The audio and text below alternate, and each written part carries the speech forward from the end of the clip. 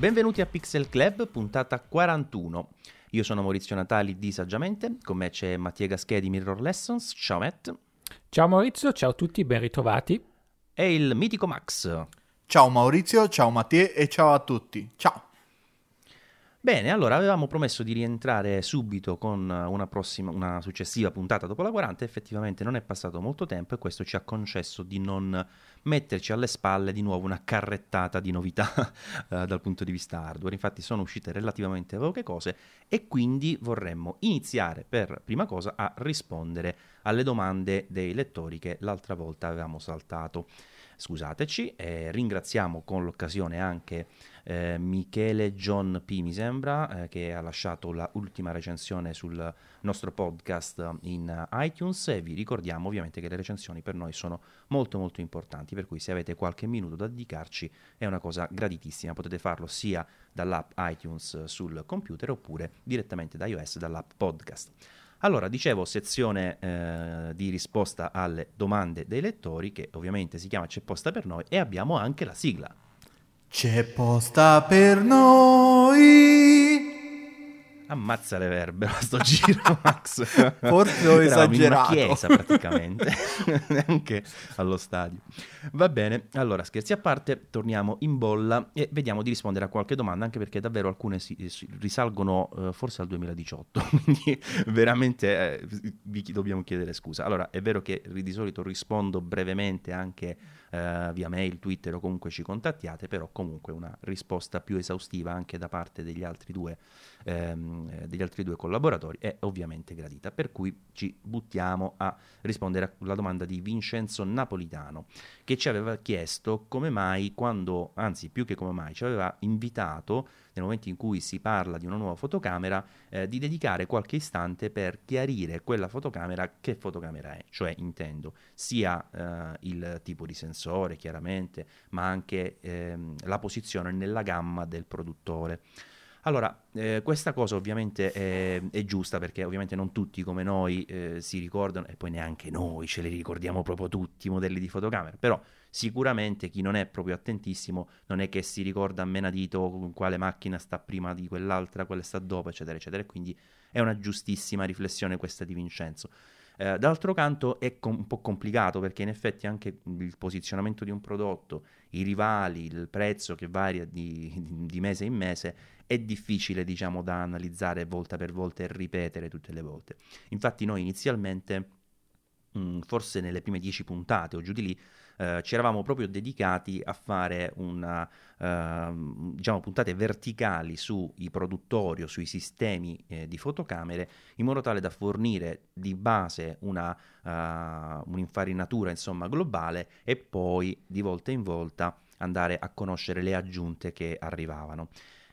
Ora forse ripescare proprio le primissime puntate può essere un po' noioso, anche perché risalgono almeno a 2, forse 3 anni fa, che adesso non ricordo più da quanto registriamo Pixel Club, per cui è difficile da consigliarlo. Però se avete un po' di tempo, secondo me sono comunque puntate interessanti, perché oltre al fatto che alcune cose non sono più attuali, le riflessioni, diciamo, generali sui brand, sulla loro attività, sui sensori, eccetera, eccetera, sono più o meno invariate.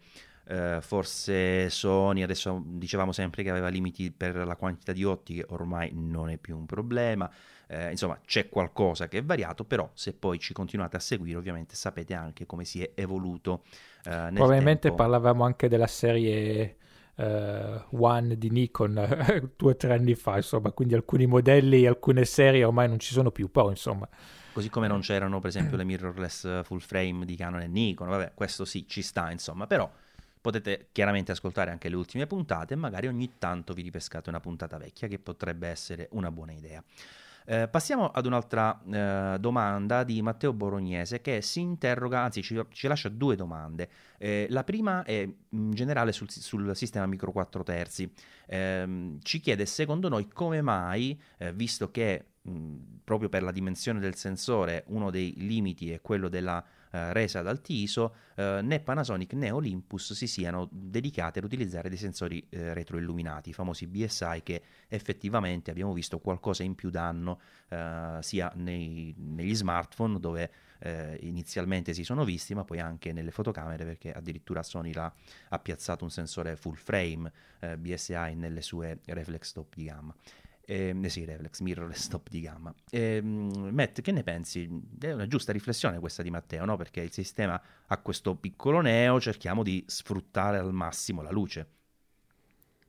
Ma sì, è una domanda più che legittima. In realtà non lo so come mai, perché comunque abbiamo visto sensori retroilluminati anche su dimensioni più piccole, senza andare negli smartphone. Per esempio Sony ha dei sensori retroilluminati da 20 megapixel sulla serie RX100 e RX10, per cui effettivamente, e siccome ci sono anche, mi sembra Samsung avesse fatto un sensore BSI per la ormai defunta NX1, e poi ovviamente ci sono i sensori full frame, per cui uno si chiede come mai il micro 4 terzi non sfrutti questa tecnologia. Non ne ho idea. So che comunque la maggior parte, credo, dei sensori oggi micro 4 terzi sono comunque fatti da Sony, per cui evidentemente o un discorso magari di costi che Panasonic e Olympus non vogliono affrontare, oppure magari non c'è una differenza così eclatante, oppure magari non ci hanno, magari ci stanno lavorando sopra ma non sono ancora usciti, non lo so. Poi effettivamente è una domanda legittima, me lo sono chiesto anch'io un paio di volte, insomma, come mai non provano un po' a migliorare anche la gamma dinamica, la tenuta alti ISO con questo senso qua. Non credo che la differenza sarebbe così eclatante come magari uno può sperare, però sicuramente qualcosa in più lo potrebbe dare. Che poi Max, sia Panasonic che Olympus, quindi diciamo il mondo micro 4 terzi, tendenzialmente tirano fuori un sensore e poi lo usano, lo riusano per tanto tempo, no?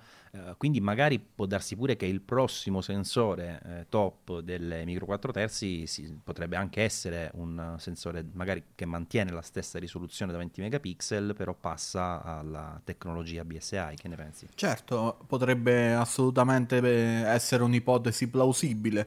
D'altronde, come hai giustamente detto tu, abbiamo avuto l'epoca dei 16 megapixel che è durata davvero tanto tempo e solo da poco soppiantata dal sensore micro 4 terzi da 20 megapixel.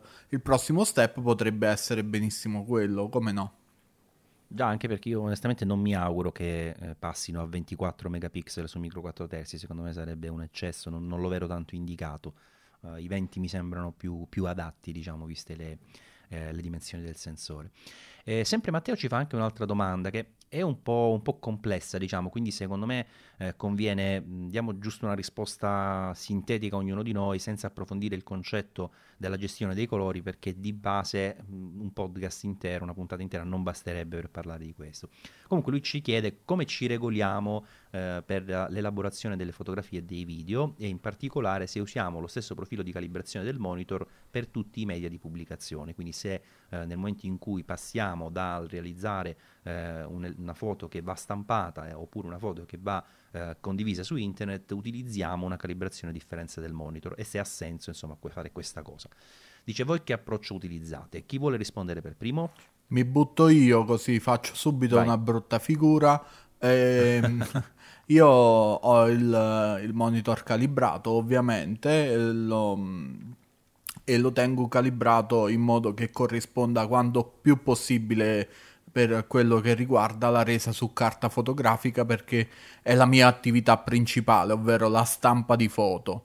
E per il resto, anche producendo video, non sento la necessità di dover calibrare il monitor per questo tipo di produzione qua. In effetti, dopo prodotto il video, me lo riguardo in TV e sono solitamente soddisfatto del risultato, anche perché ci sono cose che vediamo davvero in pochi e basta. Ah, quello sicuramente è vero, sì, ci sono tante volte io per esempio, che ne so, monto un video, poi a riguardarlo alla fine sulla TV vedo un paio di clip che proprio per esempio hanno una color terribile, però poi molto spesso quando si tratta, che ne so, di video di matrimoni, mi accorgo che magari sono clip che durano 2 secondi, dico ma lo vedo solo io, e quindi di Sì. solito cerco di tralasciare, perché sennò passerei la vita a fare il perfezionismo per delle cavolate. Matt, tu che ne pensi? Come fai tu? Ma guarda, io ci sono un po' ritornato su questa questione di recente perché ho cambiato monitor e quindi insomma tutto il discorso di ricalibrare eccetera eccetera. Super Ehm, monitor, tra l'altro, eh? Sì, beh, insomma, è un BenQ, cos'è? SW271, se non sbaglio, comunque 27 megapollici, 4K, quindi insomma ormai era ora per me di fare un upgrade lato monitor, quindi io l'ho calibrato, ho fatto anche, allora, per il lavoro che faccio comunque, che ormai principalmente è recensioni, sia video comunque che per il web, foto e video per il web, alla fine comunque la calibrazione l'ho fatta perché di default trovavo il monitor leggermente un po' troppo un po' troppo blu come soprattutto sul bianco, cioè lo trovavo un po' freddo rispetto a quello che poi ho ottenuto io. Mi sono fatto anche una calibrazione con l'Adobe RGB, visto che lo schermo ha anche quello spazio colore lì, anche se in realtà lo uso poco perché purtroppo non stampo tanto. Lo uso ogni tanto così quando faccio dei paragoni miei personali, così a livello di osservazione, però comunque per la maggior parte tengo poi un profilo unico che funziona appunto sia per il foto che per il video. E insomma, vedendo poi i risultati sia sulla TV di casa che su altre cose, vedo comunque alla fine quello che vedo nel monitor più o meno insomma si adatta abbastanza bene al resto. Poi ovviamente ogni monitor è diverso e insomma poi come dicevi tu ne potremmo parlare per ore e ore, però diciamo sì, di principio un profilo solo, se stampassi di più, fossi attrezzato in casa per la stampa, sicuramente allora avrei un profilo separato per la stampa. Anche perché volevo solo aggiungere una cosa, ne parlammo un altro giorno fra di noi. Per quanto riguarda la produzione web, ci possiamo sforzare in tutti i modi di tenere un profilo calibrato, il monitor perfetto, una gestione colori eccellente. E poi Chrome te la mostra in un modo, Explorer te la mostra in un altro. C'è il Samsung con la... Explorer, come fai a dire Explorer? No, dai. X che? X perché X, adesso non esiste più. Ah, ecco. Non esiste più. Vabbè, ma nei nostri sogni non esiste più. No, ma no, ancora no. si vede ogni tanto No, quella da qualche parte. stanno togliendo anche i Edge. Sì. E quindi comunque tutti gli sforzi sono praticamente vani, cioè nel senso che Maurizio fa la foto perfetta, la mette su saggiamente e me la guardo io e la vede come Maurizio, la vedono tutti gli altri e la vedono insomma un po' diversa anche a seconda dello smartphone, quindi la calibrazione per il web, diciamo, io personalmente la vedo un po' come una fesseria, onestamente. Allora, dico pure la mia brevemente. Allora, io ho lavorato dal 99 al 2013 forse, o 12, non mi ricordo, e con forse l'80% della mia attività finalizzata alla stampa, ma non la stampa fotografica, quanto la stampa tipografica per libri, brochure, cose di questo tipo. In quegli anni onestamente mi ci sono sbattuto tanto sulla color, nel senso che avevo come comunicazione il reparto di prestampa di una tipografia che era diciamo quella di mia fiducia, anche se poi ne utilizzavo anche altre, e ci è voluto del tempo insomma per riuscire ad ottenere una buona anteprima, diciamo una buona come dire, sì, vabbè, l'anteprima è il termine giusto, di quello che poi corrispondenza, bravo, di quello che poi era il risultato stampato. E in realtà proprio la perfezione non l'ho mai raggiunta, con tutto che ci sono stato dietro tanti anni, perché ci sono dei limiti proprio strutturali nel passaggio da monitor a carta che oggettivamente sono difficili da superare, anche spendendo tanti soldi è complicato.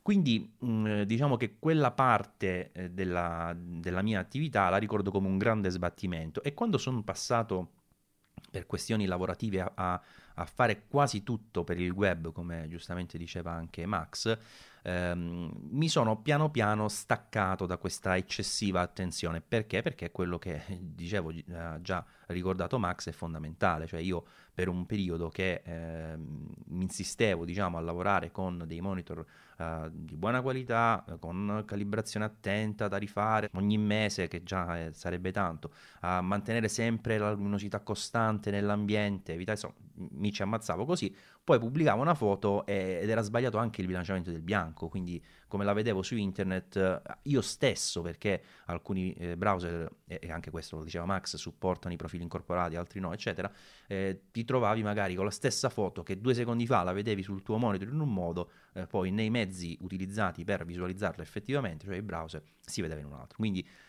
sono arrivato alla conclusione che ormai la cosa migliore effettivamente è quella, per chi fa il mio lavoro, per esempio, di concentrarsi esclusivamente sull'sRGB, perché l'Adobe RGB ti dà quella cosa in più per la stampa, no, più che per la stampa, per la conservazione, perché poi cosa succede? Sì. Che quando tu stampi, alla fine quasi tutti stampano col profilo sRGB. Tutti, tu... no, te lo confermo. Esatto. In stampa fotografica si ragiona solo in sRGB, basta.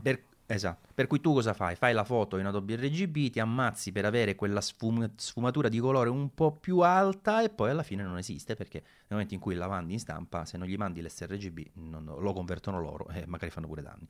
Quindi il punto è che ho trovato, diciamo, inutile nel mio lavoro, ripeto, se devi fare conservazione fotografica, oppure quelle foto che hanno una finalità specifica, non lo so, per i giornali, non lo so, sto sparando. La stampa fine art anche, per esempio. La stampa fine art, giustissimo. Allora, in quei casi ci puoi ragionare, perché poi magari lavori con plotter a 36.000 colori, eccetera, eccetera, e c'è un approccio completamente diverso alla gestione cromatica con i grip, file, un casino. Non è questo il caso, io lavoro al 99% sul web e quindi ho trovato che l'sRGB è la soluzione ottimale. Cosa succede? Che con l'sRGB i monitor arrivano quasi tutti discretamente calibrati. Faccio quello che fa Mathieu, perché tendenzialmente è vero che molti sono sul freddo e quindi una calibrazione con un buono strumento serve comunque, anche per ridare un po' il punto neutro. Però pure lì rischi un po', perché poi alla fine tu ottieni quel bianco un po' più rosa, passatemi il termine, no? Non quella cosa azzurrognola fredda, però poi non è che gli altri hanno il monitor calibrato così, quindi anche il bilanciamento del bianco che tu tenderai a rendere più freddo. Infatti io certe volte, a secondo del monitor che ho usato in dati periodi di tempo, mi accorgo che le foto che pubblico sono sbagliate in modi diversi, sempre sbagliate, ma sbagliate in modi diversi. Cioè, ci sono quelle che tendenzialmente sono, per un periodo c'ho avuto il periodo freddo, il periodo caldo, il periodo troppo giallo, e così purtroppo ti limitano queste cose. L'sRGB, se riesci insomma ad avere un buon monitor calibrato e con diciamo un bilanciamento del bianco neutro, è la cosa più pratica, sia che tu stia facendo immagini per il web sia per il video. Ovviamente il video in realtà, Matt, forse tu qua ne sai più di me, per il video in realtà è un casino, perché ci sarebbe il rec, il discorso dello spazio con l'NTSC. Io infatti col video oggettivamente faccio un po' di fatica, perché ormai ho più che altro fatto l'occhio a capire che certe cose si vedono più scure, per dire certi dettagli nelle ombre non li vedo, e quindi tendo magari a tirarli un po' di più, in alcuni casi aggiungo del contrasto, ma più per una questione di abitudine, ecco, rispetto a quello che so che poi si vedrà. Sì, il video è ancora un altro capitolo. In realtà io l'ho provata a fare una calibrazione con lo spazio Rec 709, che è un po' lo spazio, diciamo, standard che viene usato, insomma, a livello broadcast, eccetera. Che comunque alla fine è molto simile all'sRGB per quanto riguarda l'informazione colore, cambia un po' la gamma. Io l'ho visto lo vedo un po' più cupo forse, no? Sì, però in realtà poi alla fin non è tutta sta differenza. Infatti per adesso mi limito all'sRGB anche per il video, perché comunque stesso discorso, tanto i video che faccio io poi vanno comunque su YouTube. Sì, che poi quello è il punto, infatti. Ormai la televisione non è più lo schermo principale, mentre una volta si diceva che lo smartphone era lo schermo secondario rispetto alla TV. Oggi è il contrario, è la TV lo schermo secondario, cioè la usi raramente e quindi diventa meno rilevante. Quindi in sintesi, Matteo, prendi un buon monitor, concentrati sul fatto che abbia un'ottima resa sRGB, e per il resto, secondo noi, da quello che ho sentito dai pareri un po' di tutti, le cose in più sono utili ma non necessarie, e soprattutto vanno sapute amministrare. cioè devi sapere insomma che se vedi una cosa che gli altri non vedono, alla fine può essere potenzialmente anche un problema. Allora, altra domanda, ragazzi, ce ne sono altre 1, 2, 3, dai che ce la facciamo. Questa è di Mattia, dice si diletta a fotografare qualsiasi cosa, quando ci ha scritto l'email era al polo a fotografare l'aurora boreale, era il 25 gennaio 2019, almeno questo, l'anno l'abbiamo beccato almeno, e ci dice che però scattando in modalità infinito poi si accorge che le foto al PC non risultano poi così a fuoco, o almeno non esattamente a fuoco i dettagli circostanti, tipo montagne, alberi, eccetera. Dice di aver utilizzato una D4, quindi neanche una macchinetta da poco, e un 28-70 mm 2.8 VR, scattando tra l'altro dice apertura 2.8. Allora qui vi dico io inizialmente due cose e poi potete aggiungere quello che volete, due riflessioni generali diciamo. Intanto in queste situazioni sicuramente gli obiettivi fissi sono da preferire, perché è più complicato trovare magari la focale giusta a seconda di dove ti trovi. Io poi non sono questo esperto diciamo di fotografia di paesaggio, men che meno per diciamo la parte che riguarda il nostro bellissimo cielo stellato, però di certo l'obiettivo fisso ti dà una maggiore tranquillità, perché ovviamente essendo un obiettivo che ha quella focale lì, le distorsioni e anche la perdita diciamo di nitidezza ai bordi, e anche il fatto di avere spesso delle aperture, delle velocità insomma maggiori che poi ti consentono di scattare magari sì a 2.8 però con un po' più di chiusura e nitidezza, è una cosa che si consiglia anche perché ti eviti proprio il problema potenziale di un obiettivo zoom che a tutta apertura è difficile che ai bordi abbia un'ottima tenuta. Quindi se intuisco quello che dici, già una prima cosa potrebbe essere questa qui, cioè se il problema sono i dettagli al lato del fotogramma, perché tu dici circostanti, anche se magari non è proprio chiarissimo, ma se fosse questo potrebbe essere anche un problema, proprio un limite diciamo dell'obiettivo. Poi leggo VR, quando c'è stabilizzazione ricordatevi cavalletto, disabilitatela sempre, perché ok ci sono i metodi, la disabilità, voi disabilitatela sempre comunque, perché anche se in automatico dovrebbe capire la fotocamera di essere a cavalletto, alcune sì, alcune no, meglio sempre farlo manualmente. E poi c'è anche il discorso della messa a fuoco su infinito. Non mi ricordo se avevamo già risposto a una domanda simile, Matt, però mi sembra avessimo già aperto l'argomento, cioè il fatto che la messa a fuoco all'infinito poi non ci si deve fidare al 100%, no? Eh sì, perché spesso io molte volte scattando cieli stellati mi sono reso conto che mettendo all'infinito le stelle erano più sfocate, per cui poi adesso lui nel suo caso il 24-78, se non sbaglio c'è proprio l'indicazione fisica sull'obiettivo della distanza messa a fuoco. Quando usi obiettivi con la ghiera completamente elettronica, come sono tante mirrorless, è ancora ogni tanto ancora più difficile, però sì, in genere mi ricordo addirittura che ogni tanto erano nitide quando lo mettevo su tipo 23-25 metri, quindi probabilmente sullo schermo della fotocamera cioè 25 metri non era anche un dato esatto ovviamente, per cui però diciamo che in generale no, l'infinito è un po', bisogna starci attento, è sempre meglio fare qualche foto e controllare. Oppure, visto che è una D4 e un po' di live view, io so che normalmente la cosa che farei io è questa, piuttosto che utilizzare il mirino, andrei di live view, una messa a fuoco manuale fin quando non vedi più o meno un buon risultato, no Max? Avevo visto un tricks proprio per questa cosa qua, il trick era questo. Si mette la modalità live view, la fotocamera in modalità live view, si attiva lo zoom digitale, scusate, e si mette a fuoco manualmente su una stella, si gira la manopola fin quando la stella ha ovviamente non la vedi a fuoco, però vedi decrescere il cerchietto di alone intorno. Quando è al suo minimo hai praticamente la messa a fuoco certa sull'infinito. È un trick semplice ma è molto efficace.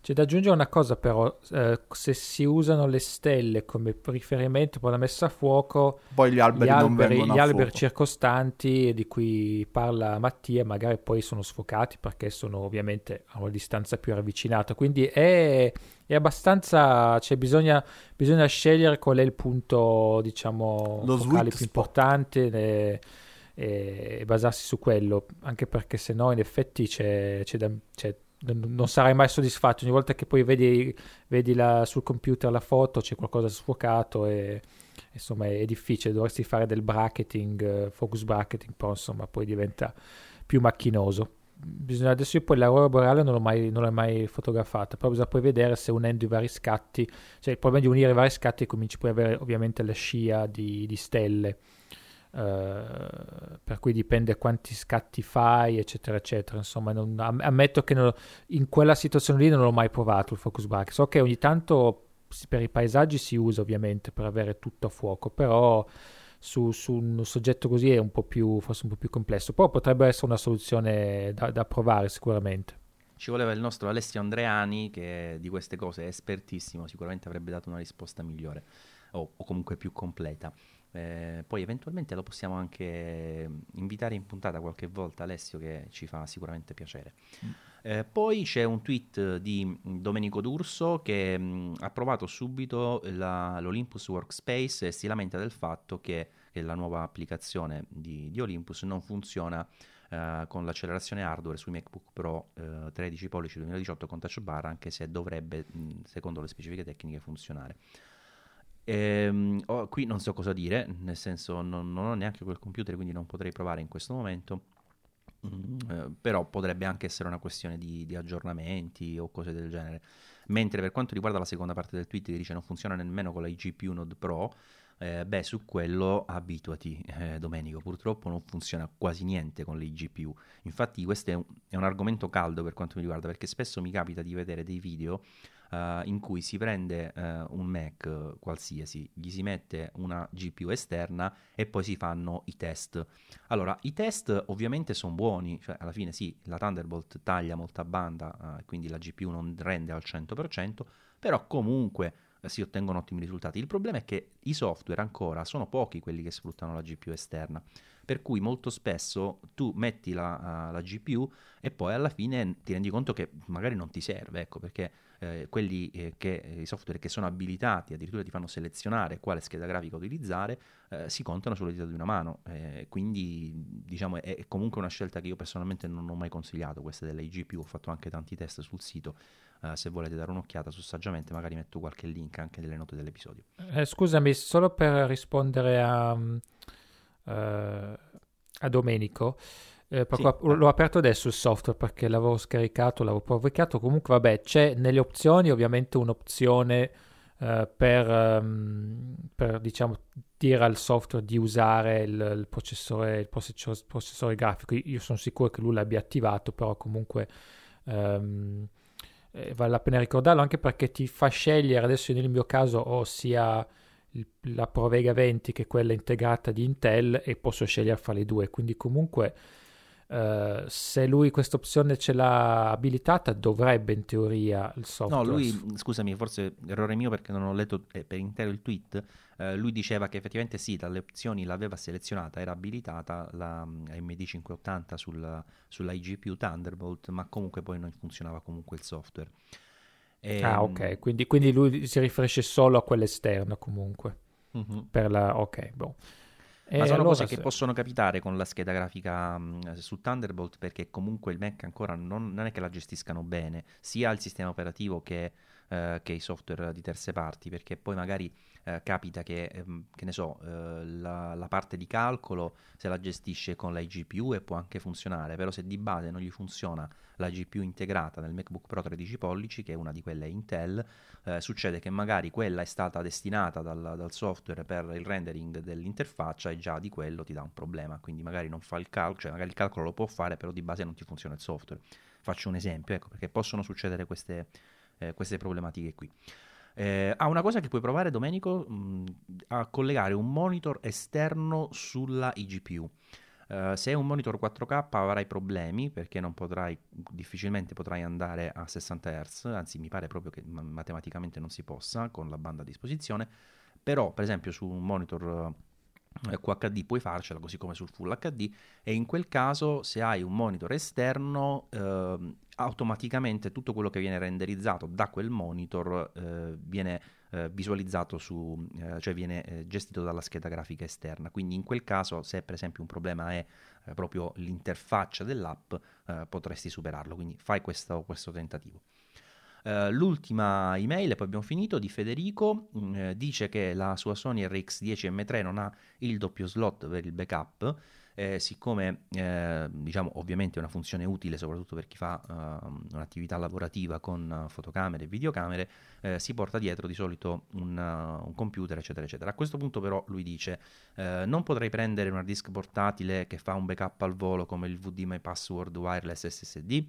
Dice è un po' caro, però magari potrebbe essere più veloce, insomma, di un hard disk meccanico, e più semplice, insomma, per l'utilizzo. Max, che ne dici? È una buona soluzione? Sì, è una buona soluzione, però come dice lui è anche molto molto costosa, perché adesso non ho il prezzo sotto mano, anche se lui diligentemente 240 euro per 250 giga. diligentemente ha messo anche il link, stavo dicendo.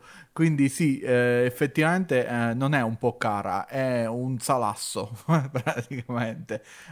Ti posso consigliare una soluzione più economica, che magari te la mettiamo anche nel link della puntata, e è il File Hub di RAVPower, che è una specie di router tuttofare con ingresso SD a cui puoi collegare qualunque SSD esterno USB, e tramite l'app dello smartphone ti puoi fare la copia. Ok, è un attimino più macchinosa e magari non è una soluzione all-in-one, ma risparmi un sacco di soldi.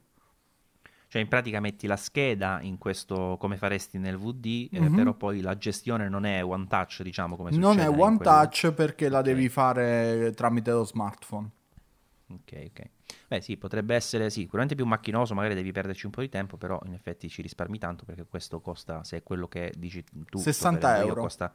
Ah, io ne avevo aperto uno che costa 38, quindi vabbè. Sì, ci sta un modello più piccolino, quello di 38, però quello Mhm. che dico io sta a 60 euro, ma fa anche altre cosettine, insomma. Va bene, quindi poi lo linkiamo nelle note dell'episodio. Mhm. Matt, volevi aggiungere qualcosa sull'argomento? No, direi che avete risposto adeguatamente. Perfetto, allora, prima di passare ad un argomento che ci eravamo già messi in programma la puntata scorsa, ma viste le tante novità non siamo riusciti ad affrontare, ci togliamo un po' di dosso alcune novità che sono comunque uscite dalla precedente puntata ad oggi.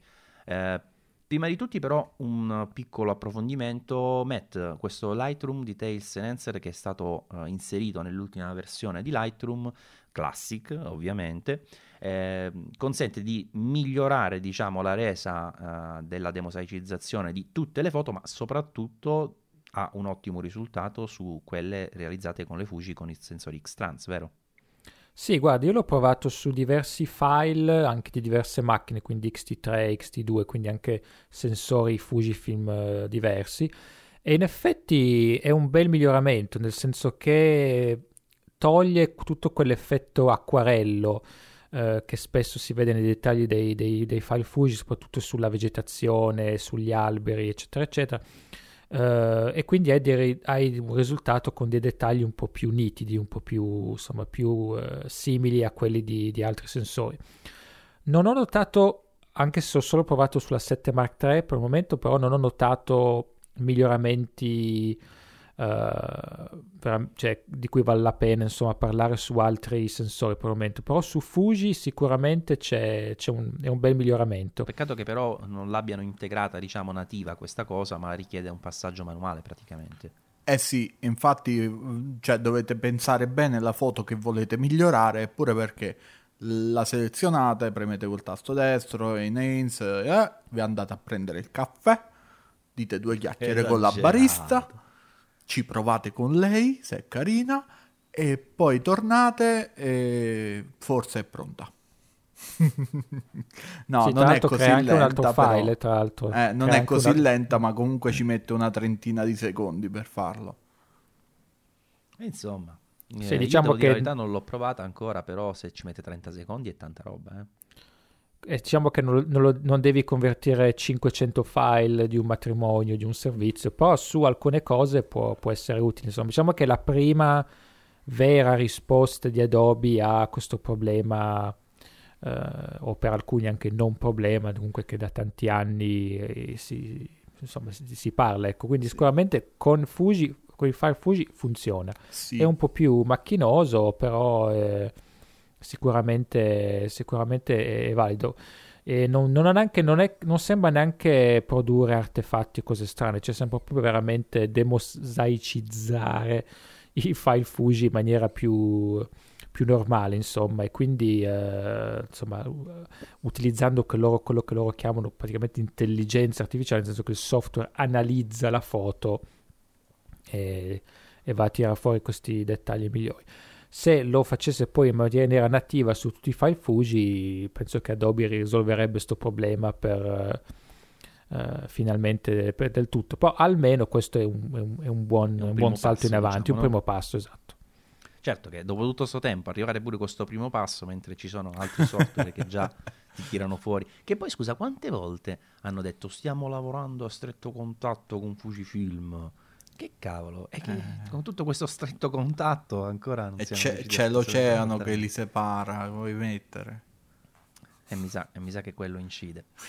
Va bene, allora poi prodottini. Max, questa GR3 di Ricoh è una macchinetta interessante, eh? Sì, onestamente, ma sai che quasi quasi una prova gliela darei, perché è una macchinetta che ha la sua nicchia di mercato, e come ogni nicchia vuol dire che questa macchinetta dà qualche soddisfazione. Effettivamente, vedendola così, posso capire perché è pluriapprezzata per la street photography.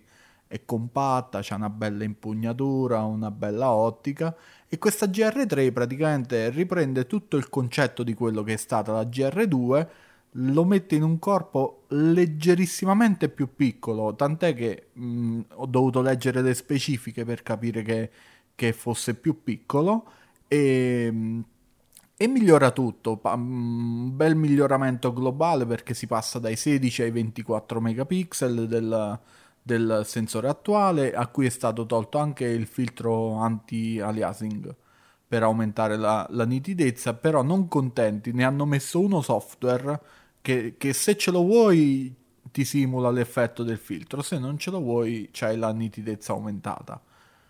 Insieme a questo c'è anche se non mi sbaglio, un filtro ND sempre incorporato, Sì, da 2 stop, e l'ottica rimane sempre un 28 mm equivalente f2.8, quindi proprio un'ottica street fatta per bene, touchscreen posteriore, controlli manuali, insomma una bella macchinuccia carina che dovrebbe arrivare a circa 900 euro, e credo che si piazzerà stabilmente sui 750 euro una volta messa a rodaggio, anche perché la vecchia non è che sia scesa più di tanto di prezzo rispetto all'uscita.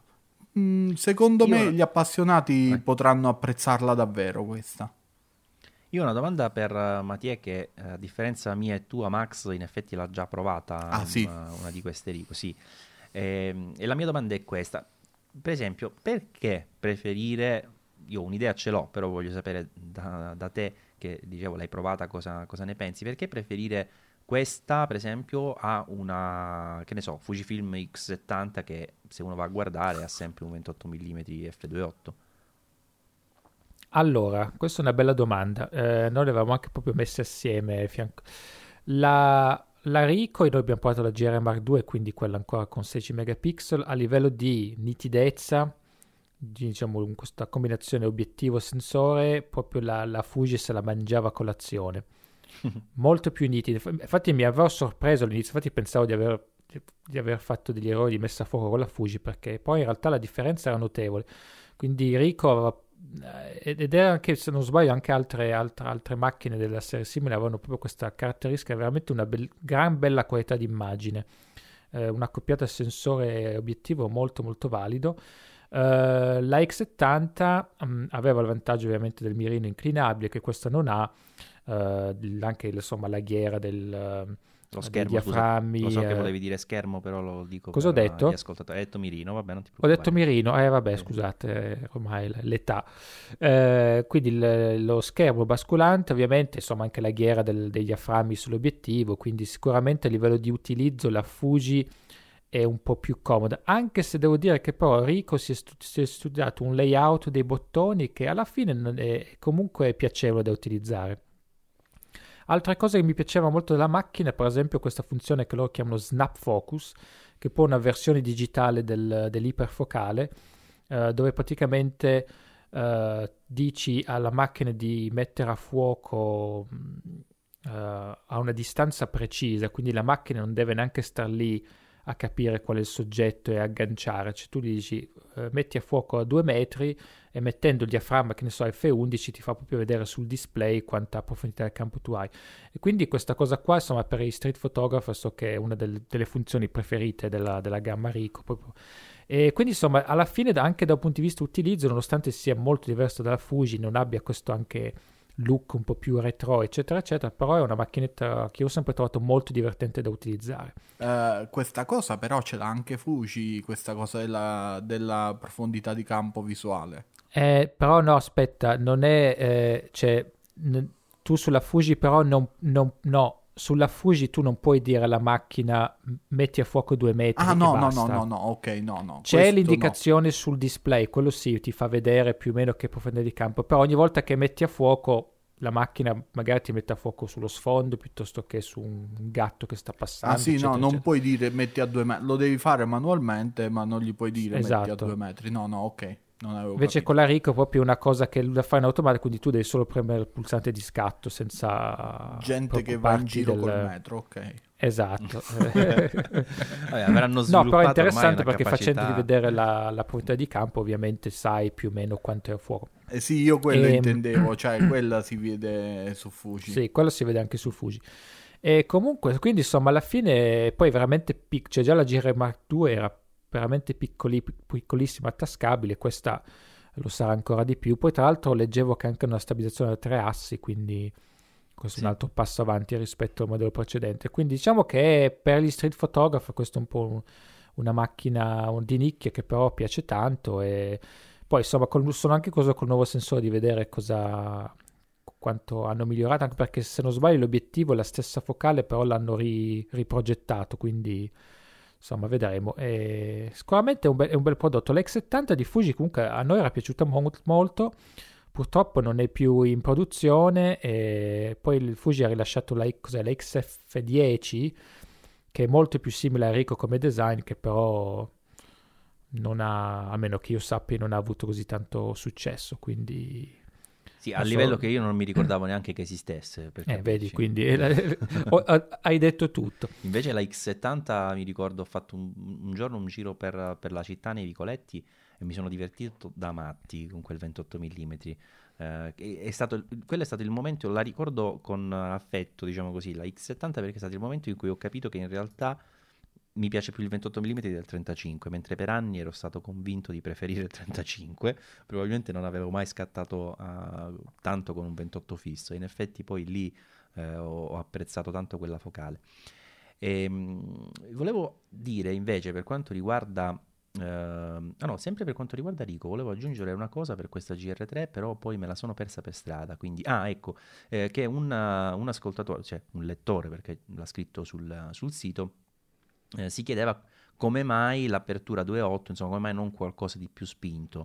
Beh, di certo, lui aveva detto 1.4 addirittura, che ovviamente avrebbe reso immediatamente questo corpo un poco tascabile, sicuramente non ben bilanciato con questa piccola impugnatura e queste dimensioni, che ovviamente l'ottica richiede le sue dimensioni.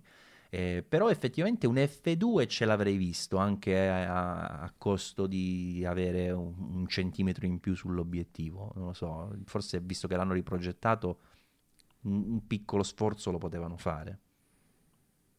Che sì, dici? In effetti può essere, ma se non sbaglio adesso mi viene un dubbio, se non ricordo male comunque è un obiettivo che quando lo spegni è retrattile. È retrattile, sì, quindi comunque sicuramente alla fine il progetto ottico deve stare in uno spazio abbastanza contenuto, quindi forse fare un F2 avrebbe richiesto una riprogettazione proprio a livello anche, come dire, del design della macchina stessa, quindi evidentemente hanno voluto andare sul sicuro, fra virgolette, con quello che gli utenti già conoscono e già apprezzano della macchina. Poi in effetti sì, qualcosa di più luminoso, insomma, a noi non ci piace sempre avere un obiettivo più luminoso, però dai, comunque 2.8 alla fine si fanno abbastanza cose col 2.8. Che poi il filtro ND integrato mi fa anche pensare che in effetti spesso la street si tende a fare di giorno, diciamo, con luce, e forse con la risposta di Rico è stata più mirata su questo discorso qua, cioè sul fatto che mediamente si tende a vedere più street con buona luce, quindi è più importante magari riuscire a utilizzare quel 2.8 che non andare oltre, diciamo, per riuscire a scattare nel buio più profondo. Una cosa che non abbiamo detto è che il sensore è una PSC, quindi comunque, insomma, o forse l'avevamo detto, ma comunque in caso lo ribadisco, per cui ecco, una PSC con un F2.8 bene o male, insomma, è anche stabilizzato, la sua resa non dovrebbe averla senza grossi timori. Tra l'altro, scusa, poi, solo una precisazione, il filtro ND è anche per una limitazione dell'otturatore stesso, che è come quello della X100, che in italiano cos'è? L'otturatore a foglia, come si dice in italiano? Si viene in mente il termine inglese che è leaf shutter. Otturatore circolare lo chiamano circolare, in italiano, sì. Circolare, bravo. E che quando scatta è tutta apertura non può andare oltre certi tempi, mi sembra che qua fosse in questo caso tipo è un 2 millesimo di secondo, per cui il filtro ND serve anche a quello. Infatti ce l'ha anche la serie X100, se non sbaglio, questa cosa qua, anche se fosse con la serie X100 è un filtro elettronico. E comunque arriva a un 4 millesimo la Fuji. Sì, però a F2 per esempio, cioè, scatta sempre anche un 4 millesimo, però il 4 millesimo sul display in rosso infatti, insomma, indicare che non è la velocità ottimale, insomma, per la macchina. E niente, solo questo. Va bene. Ottima osservazione. Allora, come un tempo non passava una puntata senza parlare di Fujifilm, stavolta ormai non passa una puntata che non si parla di qualcosa di Sony. E in questo caso mi riferisco a 2 prodottini nuovi che ha presentato. Il primo ci sta a chiamarlo prodottino, visto che è un telecomando Bluetooth, telecomando remoto, diciamo, per gestire sia lo scatto che la registrazione video, ma anche lo zoom se c'è un obiettivo power zoom, o addirittura anche la messa a fuoco fine in alcuni casi, ed è un telecomando, diciamo, che funziona quindi senza fili, chiaramente piccolino, che sembra potenzialmente un prodotto interessante. Tra l'altro, se ben ricordo, qualche tempo fa, Max, tu cercavi qualcosa del genere, però diciamo di universale, avresti voluto tu. Sì. In questo caso invece questo è un prodotto specifico per Sony che ha un costo di $80, ancora non ho visto quello europeo. Però insomma è comunque un prodotto interessante, no? Sì, sicuramente molto interessante, e soprattutto mancava visto che ce l'hanno comunque tutti, Nikon ha il suo, Canon ha il suo, no, Fujifilm non ce l'ha, però insomma Sony vuole contendere lo scettro, e quindi deve avere anche questi accessori, perché magari molti di noi li trovano ammennicoli, mentre per altri sono oggetti indispensabili.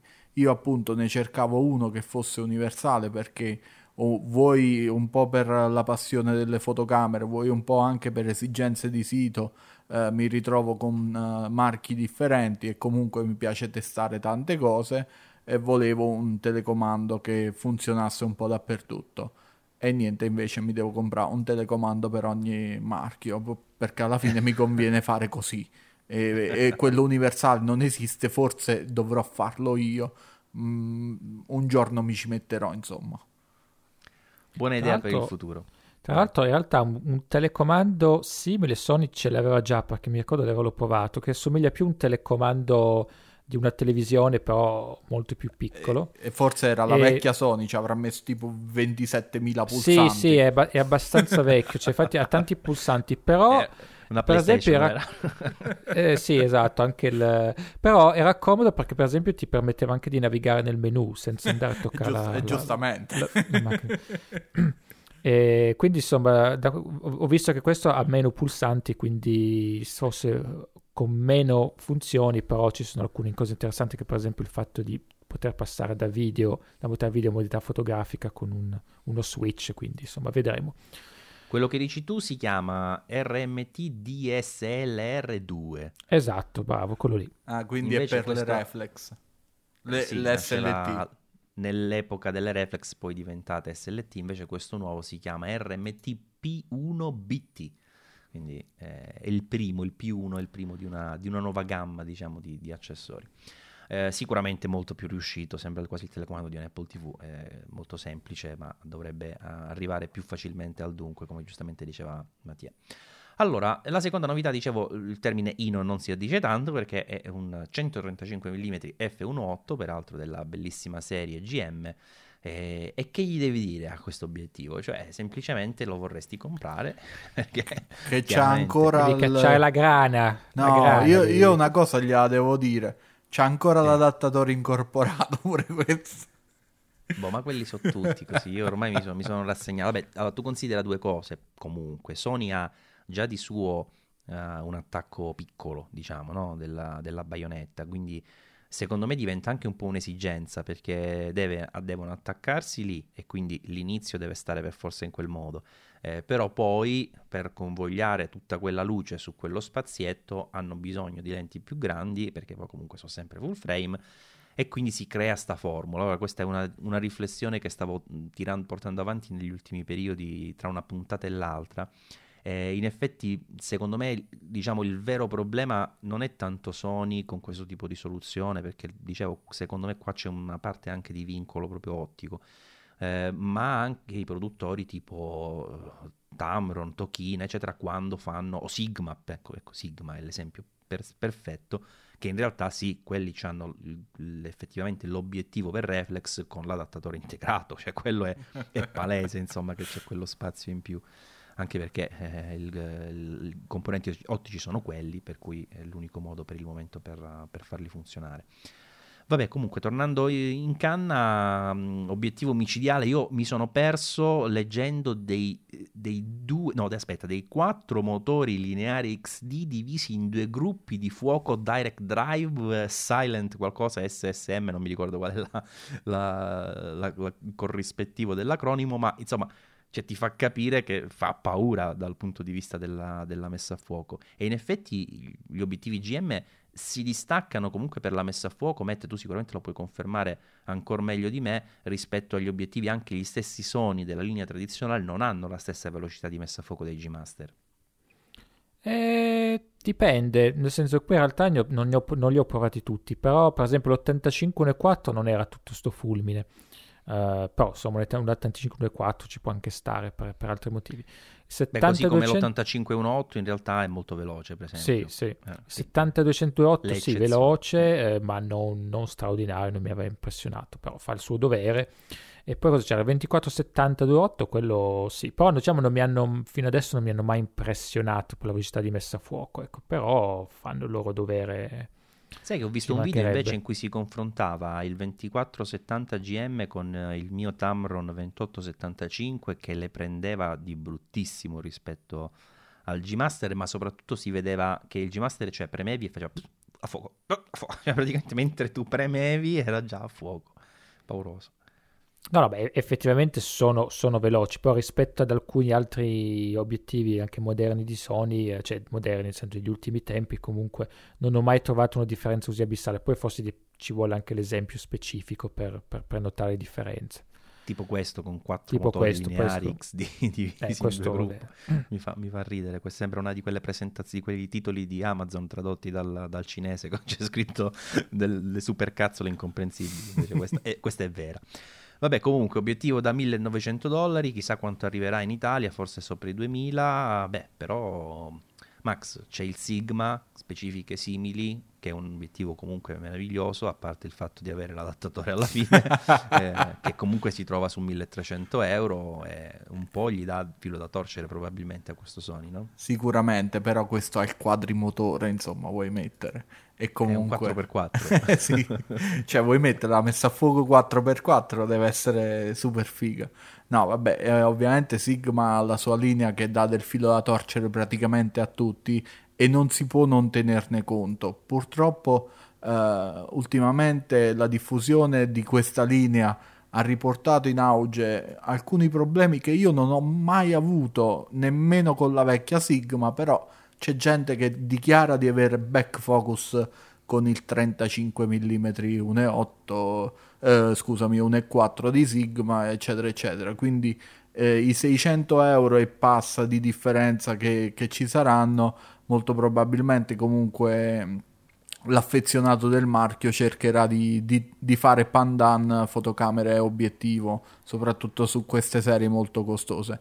Vabbè, diciamo che scusa, ti interrompo per introdurre comunque una piccola riflessione, che giustamente queste cose che ti hanno riferito probabilmente sono fotografi Canon e Nikon su reflex, perché ne parlavamo anche fuori dai microfoni in passato. In realtà sulle mirrorless, visto che stiamo parlando di Sony, il problema del front focus, back focus non esiste, perché i pixel stanno sullo stesso piano del sensore, sì. Pixel AF, quindi non c'è il rischio, insomma, come nelle reflex, che siano mal interpretati, diciamo. Sì, effettivamente è uno dei tanti vantaggi delle mirrorless. Prima o poi ne parleremo, insomma, di questa cosa che sai, ho visto il futuro, ci sono dei mirrorless, quindi e che stavo a dire, vabbè, un mucchio di fesserie, fate finta che le ho dette, dai. Vabbè, ce le dice Matt, vai, qualche fesseria su questo obiettivo? Ma guarda, in realtà non so neanche cosa dire su questo obiettivo, nel senso so che il 135 1.8, la versione per l'attacco A, quindi le DSLR / DSLT di Sony, è fra gli obiettivi più venerati dai sonisti, che tra l'altro mi sembra un 135 1.8 fatto in collaborazione con Zeiss. E quindi insomma questa è un po' la versione mirrorless che in tanti aspettavano, in cui però Zeiss non c'è, perché ormai Sony è diventata grande, gli obiettivi fighi li sa fare da sola. C'è G-Master ormai. G-Master per il potere di Grayskull. Esatto. Quindi col potere del Grandmaster, sarà sicuramente un bel obiettivo. A me il 135 come focale non mi fa impazzire, poi in effetti è una focale interessante, non solo per i ritratti, ma magari comunque un piccolo tele anche per fare qualche altro tipo di lavoro, quindi può essere anche un prodotto abbastanza versatile. E certo, comunque $1.900, insomma, non sono pochi, ecco. Detto questo, io ho provato il 105 1.4 di Sigma, che è probabilmente grosso il doppio, se non il triplo di questo qua. Il Bokeh Master. Il Bokeh Master, che effettivamente è impressionante, poi è veramente impressionante proprio anche fisicamente, nel senso che la mirrorless Sony sparisce dietro all'obiettivo, non la vedi più. Vabbè, quella sparisce pure dietro un pancake. Vabbè, adesso un pancake no, però insomma comunque no, va bene. Intendeva quello della Mulino Bianco, non... Io non ho mai avuto un 135 con Antonio Banderas, lo devo ammettere, cioè no. Ho avuto, penso che milioni di obiettivi di tutti i tipi, ma il 135 mai. Ho avuto il 100, i 105, i 150, il 135 mai. Io ho avuto un 135 super particolare della Canon, che adesso non ricordo bene come si chiama la sigla. Ah sì, era il 135 1.8 soft focus. Sì, me lo ricordo. È un obiettivo anni 80 che è fantastico. Perché... No, era terribile. Era terribile. Perché l'ho dovuto togliere per disperazione, perché quell'obiettivo e la nitidezza erano proprio due cose completamente agli opposti. Però negli anni 80 faceva molto figo quell'effetto là. E io l'ho comprato negli anni 2000 comunque sia. Quindi no, per dire 20 anni dopo. A quei tempi c'era per esempio il Nikon, il 135 mm f2D, che invece, se ricordo bene, era molto buono rispetto a questo Canon che era proprio fuffa. Cioè... No, però c'era anche il 135 normale, solo che io ho comprato il soft focus perché costava poco. Sì, che quello non era come adesso che fanno gli obiettivi che costano ancora di più, no? Perché hanno funzioni per il loro canale. No, quello non è che era una cosa in più il soft focus. No, quello faceva schifo lui. Quindi... il vetro graffiato praticamente. Cioè, tutti i vetri graffiati li mettevano dentro quell'obiettivo là e te lo vendevano come soft focus. In realtà quello non ce l'aveva proprio la nitidezza, era tutto impastato. Però magari le signore anziane di negli anni 80 uno a 45-50 anni era già anziano, quindi già vedeva il viso tutto bello liscio, tutto bello allisciato. Dice, Madonna, come sei bravo. Vabbè. Quindi prima dell'effetto Instagram o sull'iPhone, sì, era l'effetto bellezza prima c'era dell'effetto c'era bellezza. l'obiettivo Canon, giustamente. Quindi tu lo usavi quando c'era una che ti chiedeva la fototessera, ma era brutta come la morte, tu Sì, la che fotografia. poi io parlo di anni 80, ma sono 83, quindi non ero proprio avvezzo alla fotografia, insomma. Immagino. Allora, arriviamo un po' a parlare di un argomento che, diciamo, potenzialmente anche questo è molto vasto, però essendo contemporaneo va sicuramente un po' approfondito. Qualche ormai settimana fa Mattia aveva trovato questa bella infografica del CIPA, che ovviamente ricorderete, insomma, il consorzio che poi non mi ricordo mai cos'è, Camera Imaging Product Association, una roba del genere, insomma, fate finta che... Press, credo, perché è un'associazione di giornalisti. Scusa, e però questo è di LensVid, che è un sito che fa test basato sui dati di CIPA, però non è un grafico CIPA. Sì, chiarissimo. Cioè, i dati sono Scusa, suoi, loro sì, li esatto. li hanno abbelliti, diciamo, per renderli un po' Non è un grafico della comprensibili. CIPA, questa devo La dire. CIPA, non la CIPA. Io mi ero stato zitto, però... non ho resistito, infatti. Comunque, CIPA, sì, sono quelli che danno anche i rating premi a tutti. ufficiali Sì. per la Fanno durata della fantastici batteria. premi. Ma forse hanno così. smesso di farli, perché io da un po' che non ne parlo. No, perché no, alla è fine mi fra hanno un annoiato. po'. No, sicuramente li fanno. Dovremmo fare no. la puntata degli Oscar Della CIPA. La Oscar puntata della della CIPA, CIPA giusto. abbiamo già il titolo, bellissimo. Il titolo, perfetto. No, vabbè, perché poi alla fine questi premi li danno praticamente a tutte le fotocamere di quell'anno, e se quella fotocamera gliela devono dare comunque, la premiazione, si inventano anche dei premi nuovi certe volte. Vabbè, allora torniamo a questa infografica basata su i dati del CIPA. Qua sono stati raggruppati in diverse aree, poi ovviamente l'infografica la troverete nelle note dell'episodio, e se la guardate mentre ci ascoltate sicuramente sarà più comprensibile il discorso che faremo, ma cercheremo comunque di non entrare proprio nel dettaglio e di descrivere il tutto in maniera abbastanza chiara. Ci sono, diciamo, diversi andamenti che si possono verificare in questo grafico, perché sono stati presi ad esempio anche i dati, i classici year to year, come diavolo si chiamano, quindi quelli da anno ad anno.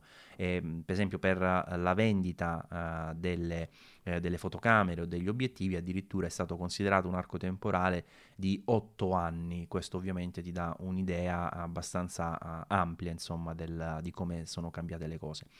Guardando questi dati, ora questo lo devo dire, si possono tirare conclusioni e discutere all'infinito, perché si può notare il picco delle fotocamere è stato nel 2010, poi però c'è stato un picco nel 2012 degli obiettivi mentre scendevano le fotocamere, cioè si possono tirare fuori dei pipponi incredibili ragionando su queste cose. Però in generale quello che si nota è che bene o male il mercato fotografico, questo ormai lo sappiamo, è andato progressivamente in declino, ma, e qui chiedo anche un vostro intervento al riguardo, mi sembra di poter dire che poi alla fine le fotocamere che contano, diciamo, le fotocamere dei fotografi, in realtà poi non sono scese così tanto dal punto di vista numerico, nel senso che quello che ha avuto un calo drammatico dal 2010 in poi è stato il mercato, che ovviamente è sparito in seguito alla diffusione e al miglioramento delle fotocamere degli smartphone, ovvero quello delle compatte, che è stato, diciamo, si è ridotto tantissimo nel corso degli anni e ci ha dato la possibilità, se vogliamo dire così, di scendere come numero di fotocamere vendute, ma bene o male mantenere un'ottima quantità di venduto per quanto riguarda le fotocamere, diciamo, a lenti intercambiabili. Per dire, c'è un grafico che fa questo confronto dal 2010 al 2018, c'erano fotocamere a lente fissa, diciamo, mediamente sono le compatte, possono essere anche le bridge, ma insomma quel segmento lì erano, che vedo qui 100, che sono unità, sono 100 milioni per caso, questo rosso in alto a destra, voi che lo state guardando, non c'è l'unità di misura. 108. Non c'è l'unità di misura, diciamo che io ipotizzo milioni, poi magari credo sono sia diversi. milioni, sì, credo sia milioni. Comunque diciamo 108 milioni, ecco, siamo partiti da un 2010 in cui c'erano 12 milioni e 9 di DSLR mirrorless e 108 milioni di fotocamere compatte. Vi ripeto, come compatte io intendo tutto quello che ha lenti non intercambiabili.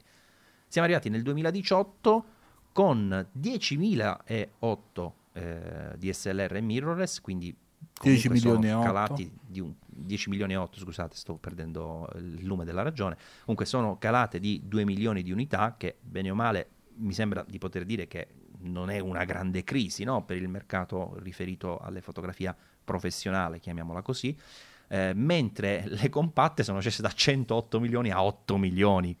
Cioè, si sono mangiati 100 milioni.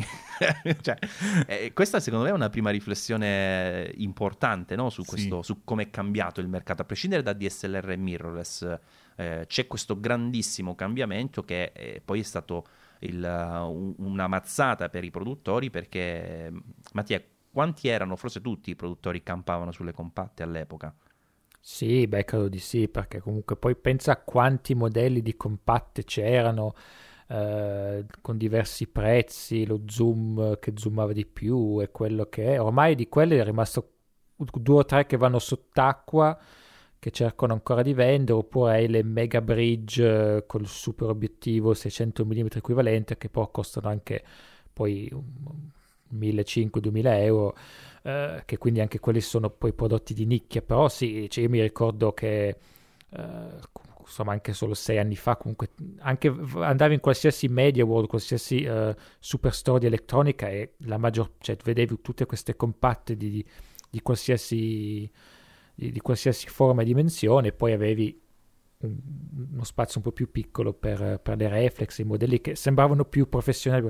Tutto quello è sparito, per cui ovviamente oggi c'è sicuramente, cioè, per tutti questi produttori è stato un bel colpo comunque, perché perdere 100 milioni di fotocamere prodotte, una parte del genere, comunque tanto. Quindi sicuramente, anche perché mi ricordo di compatte che costavano anche magari 250 euro, quindi erano anche prodotti che vendevano facilmente. Anche meno, 70. Anche meno.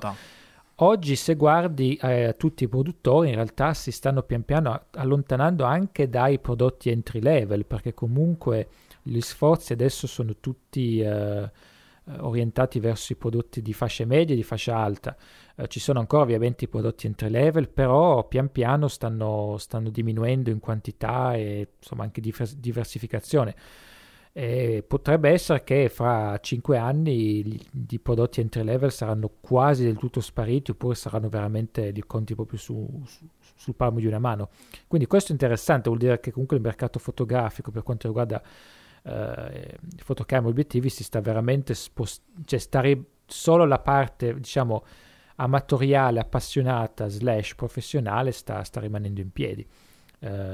Quindi insomma non stiamo scoprendo nulla di nuovo, perché già un po' ne avevamo anche parlato altre volte. Però è interessante vedere questi grafici, perché ti fa vedere questa caduta netta di tutte le macchine prodotte per anno, e in effetti cioè, per produttori e case che ovviamente basano una fetta del loro introito su questo segmento qua, è comunque una caduta non da poco.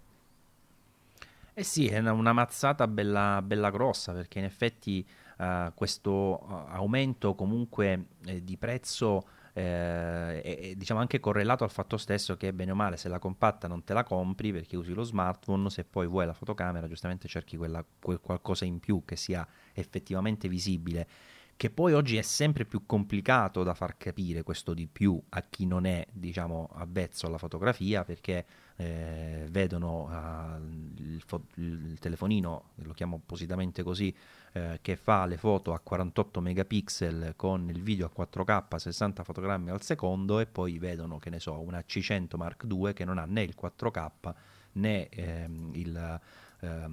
come si chiama lui? Né risoluzioni, diciamo, quindi elevate, eccetera eccetera, però costa oltre 3.000 euro, quindi c'è un motivo, ecco, per cui costa oltre 3.000 euro, però non è facile da spiegare a chi, diciamo, guarda semplicemente i numeri, no? Però c'è un discorso che secondo me anche forse che va considerato in prospettiva, Max, perché se alla fine diciamo, le aziende per continuare ad innovare devono avere degli introiti, e se gli si è praticamente tolto da sotto il sederino questo bel cuscinone comodo delle compatte, e loro devono continuare però a innovare, quindi devono fare ricerca e sviluppo, devono investire, oltre al discorso che la fotocamera che costa di più arriva perché il mercato, diciamo, è più evoluto oggi, o meglio più selezionato, diventa anche forse una necessità per loro, perché devono fare cassa per continuare ad innovare.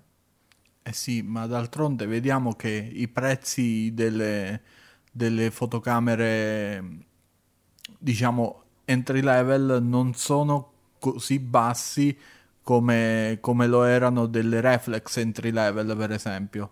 Se guardiamo al mercato mirrorless, per esempio, per assurdo, ancora adesso una Canon 4000D costa 299 euro in kit, quando volendo una mirrorless entry level devi spendere comunque almeno 500 euro, che sono un bel 200 euro in più. Quei soldi lì credo che possano essere reinvestiti in ricerca e sviluppo, non perché effettivamente la mirrorless costi di più rispetto a una reflex, ma perché devono anche far fronte a questa diminuzione di vendite perché il mercato si è spostato. No, E veramente sulle mirrorless mi dovrebbero fare lo sconto perché c'è lo che specchio ci in manca meno, lo quindi voglio specchio. dire. Cioè, Sì. mi dovrebbero fare un bello sconto. Quanto costerà quello specchietto? Non E lo il so, meccanismo che lo costerà solleva? Ne vogliamo parlare? quei 32 centesimi probabilmente ci costa, quindi magari il virgola 99 te lo possono abbonare. No, però effettivamente il problema c'è. Potrebbero cercare di fare qualche partnership con i produttori di telefoni, perché sarebbe davvero interessante prendere questo grafico che solo noi stiamo guardando, però tanto ve lo mettiamo nelle note della puntata, vi mettete col grafico sul vostro telefonino e guardate quello che stiamo guardando anche noi. Dicevo, quindi sarebbe interessante paragonare questa caduta in picchiata del settore delle compatte, le chiamiamo così, con i numeri provenienti invece dai camera phone, dagli smartphone che fanno le fotografie, perché dobbiamo ricordare che da circa il 2010 che uscì l'iPhone 4, ehm, l'iPhone è la fotocamera più utilizzata su Flickr. Ok che Flickr non è più nulla ormai, Il ma problema è che comunque... Flickr non è il più utilizzato. Sì, quindi- sì, quello stavo arrivando, però comunque ci dà un'idea di quello che è. Io credo che i numeri su Instagram siano addirittura più spietati.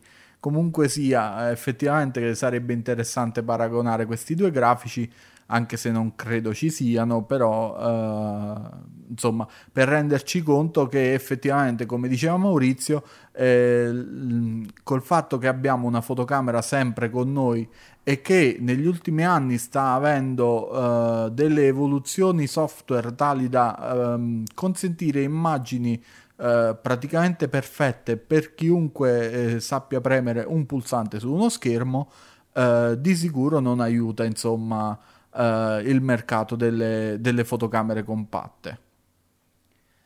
Io credo che anche questo argomento sia davvero molto bello, è quello che hai appena introdotto, perché il discorso degli smartphone in effetti ci porta a vedere la fotografia in modo completamente diverso. Cioè noi con la fotocamera siamo abituati alla fotografia che viene fuori essenzialmente dall'obiettivo e il sensore. Certo, il processore è importante, però siamo abituati a ragionare dal punto di vista ovviamente della qualità, non sto parlando della componente artistica della foto, Sì. no? Però questi due elementi diciamo che sono di per sé quasi sufficienti a capire quanto può essere buona, ripeto, dal punto di vista tecnico, Mhm.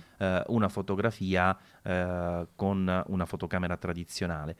Mentre sugli smartphone in realtà questa cosa non interessa per niente, nel senso No. che il sensore, ovviamente, visto che puntano ai megapixel, la questione di gestire la luce sulla dimensione del pixel e cercare di avere la migliore qualità piuttosto che l'alta risoluzione farlocca, non serve più, cioè non è una riflessione che interessa al mercato e quindi di conseguenza ai produttori.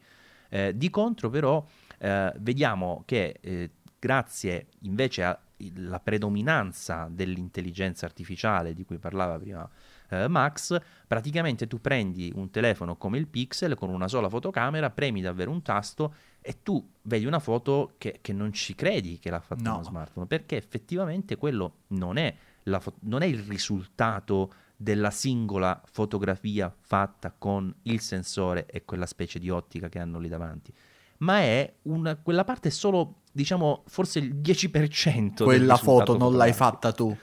Tu bravo, che ascolti, quella foto quella non l'hai fatta. È vero. Quella l'ha fatta Google.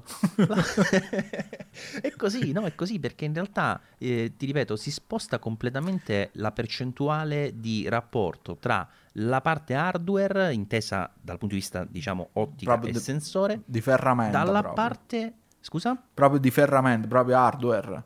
Sì, in quel senso. Si scollega completamente dalla qualità del risultato, perché poi c'è di mezzo intelligenza artificiale, machine learning e tutte queste belle parole che ormai ci piacciono tanto, che trasformano una la pressione di un tasto in una cosa che in realtà è: scatto 10 fotografie, prendo le porzioni migliori uscite, scarto quelle mosse, è vero di capire dove ci sono gli occhi aperti, apro, maschero, contrasto, alla fine tu vedi sta foto, ma non è la fotografia che è uscita fuori. Cioè, se tu potessi vedere quello che realmente sai fare, se tu veramente potessi vedere quello che vedono questi occhi, no, io ho un aneddoto simpatico per quanto riguarda questa cosa, perché ovviamente lavorando a stretto contatto con la gente con 2G, ti capita di vederne di ogni e di tutti i colori.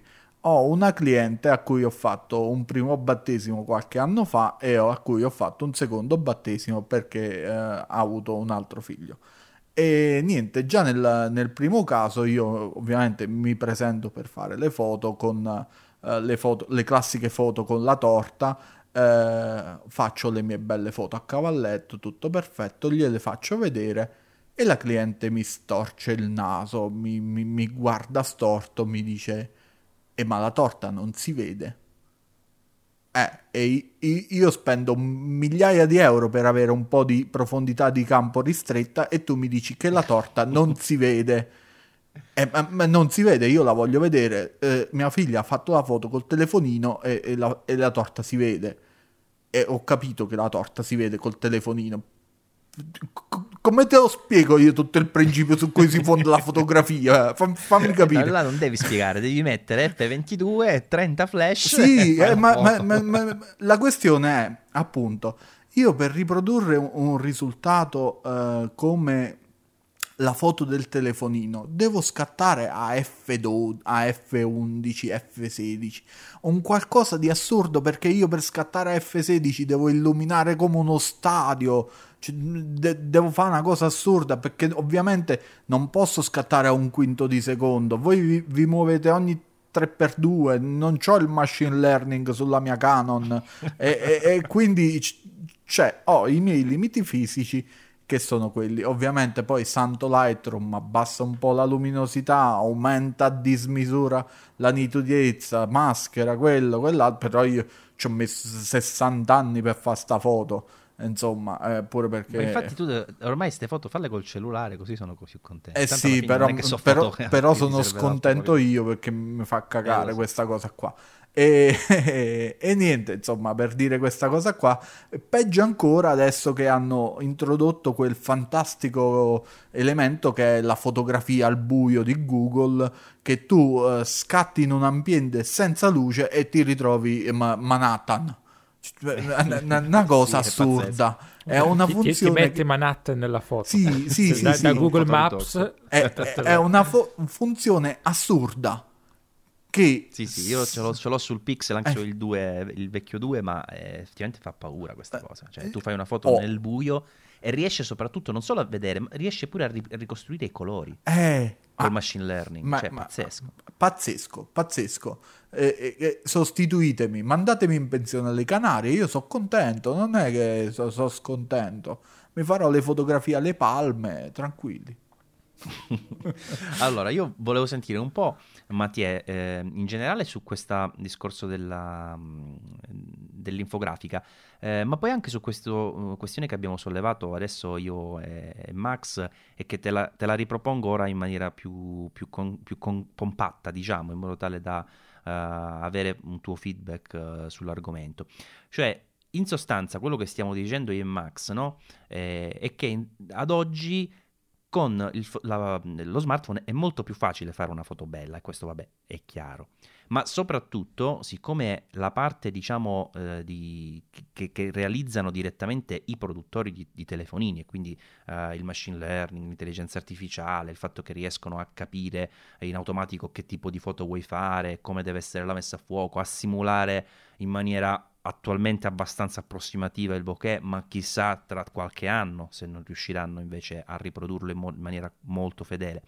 E quindi c'è questa situazione per cui noi abbiamo sempre detto, e giustamente sempre detto, che lo smartphone, per quanto possa migliorare dal punto di vista ottico, dal punto di vista qualitativo del sensore, non potrà mai essere comparato ad una fotocamera, cioè quel risultato che ti dà la fotocamera mai lo potrai ottenere con uno smartphone, dicevamo. Ma siamo sicuri che quella parte che manca alla ferraglia, alla ferramenta, piano piano non si riuscirà a completamente simulare con intelligenze artificiali e con il miglioramento quindi degli algoritmi, dei processori, eccetera, eccetera? Che ne pensi? Ma io penso di sì, anzi io penso che la fotografia ormai dal punto di vista tecnico stia andando in quella direzione lì. L'intelligenza artificiale, come avete detto voi, che prende sempre più piede o per diciamo sovvenire dei limiti della macchina stessa, come lo smartphone, che ha un sensore piccolo, che ha un obiettivo piccolo, che non può sfocare come una reflex full frame, eccetera eccetera, ma anche di recente su alcuni prodotti di cui abbiamo parlato nelle puntate precedenti, questo termine di intelligenza artificiale comincia a comparire nei comunicati stampa, perché anche lì viene usato per certe cose, può essere l'autofocus, può essere alcune altre funzioni, per cui pian piano questa cosa qua si sta spargendo su tutti i prodotti. Però la chiave, secondo me, quello che avete detto voi, ad oggi è più facile fare una foto con uno smartphone, questo è vero, e quindi per tutte le persone a cui non sono interessate alla fotografia da un punto di vista più tecnico, nel senso capire come funziona la fotocamera, il vantaggio, comunque il mondo che ti si apre con le diverse focali, eccetera eccetera, o la passione per la fotografia intesa come arte, a tutte le altre persone che rappresentano proprio probabilmente un 80% della popolazione attuale sul pianeta Terra, il fatto di poter fare una foto che sembra bella, poi magari se vai a analizzare in dettaglio, comunque l'intelligenza artificiale intanto ti crea alcuni artefatti, alcune cose che non vanno bene, insomma, come anche la simulazione della profondità di campo con gli iPhone, che ogni tanto poi un capello sparisce, un orecchino sparisce, insomma queste cose qua. Però quando lo vedi sul telefonino sembra bella, e poi cosa fai? Una volta che è scattata, la mandi su WhatsApp, la condividi su Facebook, e poi finisce lì. Cioè oggi le fotografie hanno un ciclo anche molto più rapido. Scatti la foto, la condividi e poi si va a perdere nei meandri, nelle giungle di fotografie che abbiamo sui social, eccetera, eccetera. Tant'è che molti, secondo me, non pensano neanche al backup, non pensano neanche a magari a stampare alcune di queste foto per tenersele negli album, eccetera. Qualche anno fa uno dei manager di Google aveva detto: stampate le foto che volete conservare, perché comunque alla fine, per quanto è vero che puoi avere un hard disk di backup a casa, poi hai il backup sul cloud, su quel che serve, però comunque non è mai garantito al 100%. Poi è vero che puoi avere un incendio in casa e ti si brucia l'album di famiglia, però che sfiga. Beh, può capitare. Però voglio dire, oggi le foto vengono consumate in un attimo, e se non c'è Facebook che poi un anno dopo ci ricorda dei momenti passati, e ci invita a condividerlo di nuovo, probabilmente noi ce li dimentichiamo, cioè non ci viene, raramente ci viene forse istintivo di andarsi a riguardare delle foto scattate un anno prima, anche perché ormai ne abbiamo tantissime.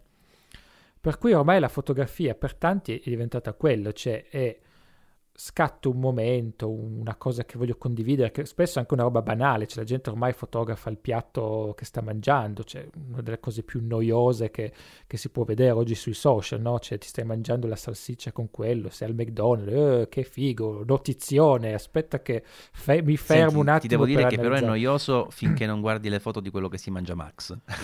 Lì no, è tutt'altro che noioso, ti viene il Hashtag colesterolo food solo a porn. guardare. No, bene, però è un esempio contato. Però diciamo che oggi la fotografia è questo, cioè si condivide tante cose che per la persona magari sono importanti, ma che di fronte alla quantità di condivisione diventa ovviamente banale, e poi soprattutto si consuma subito.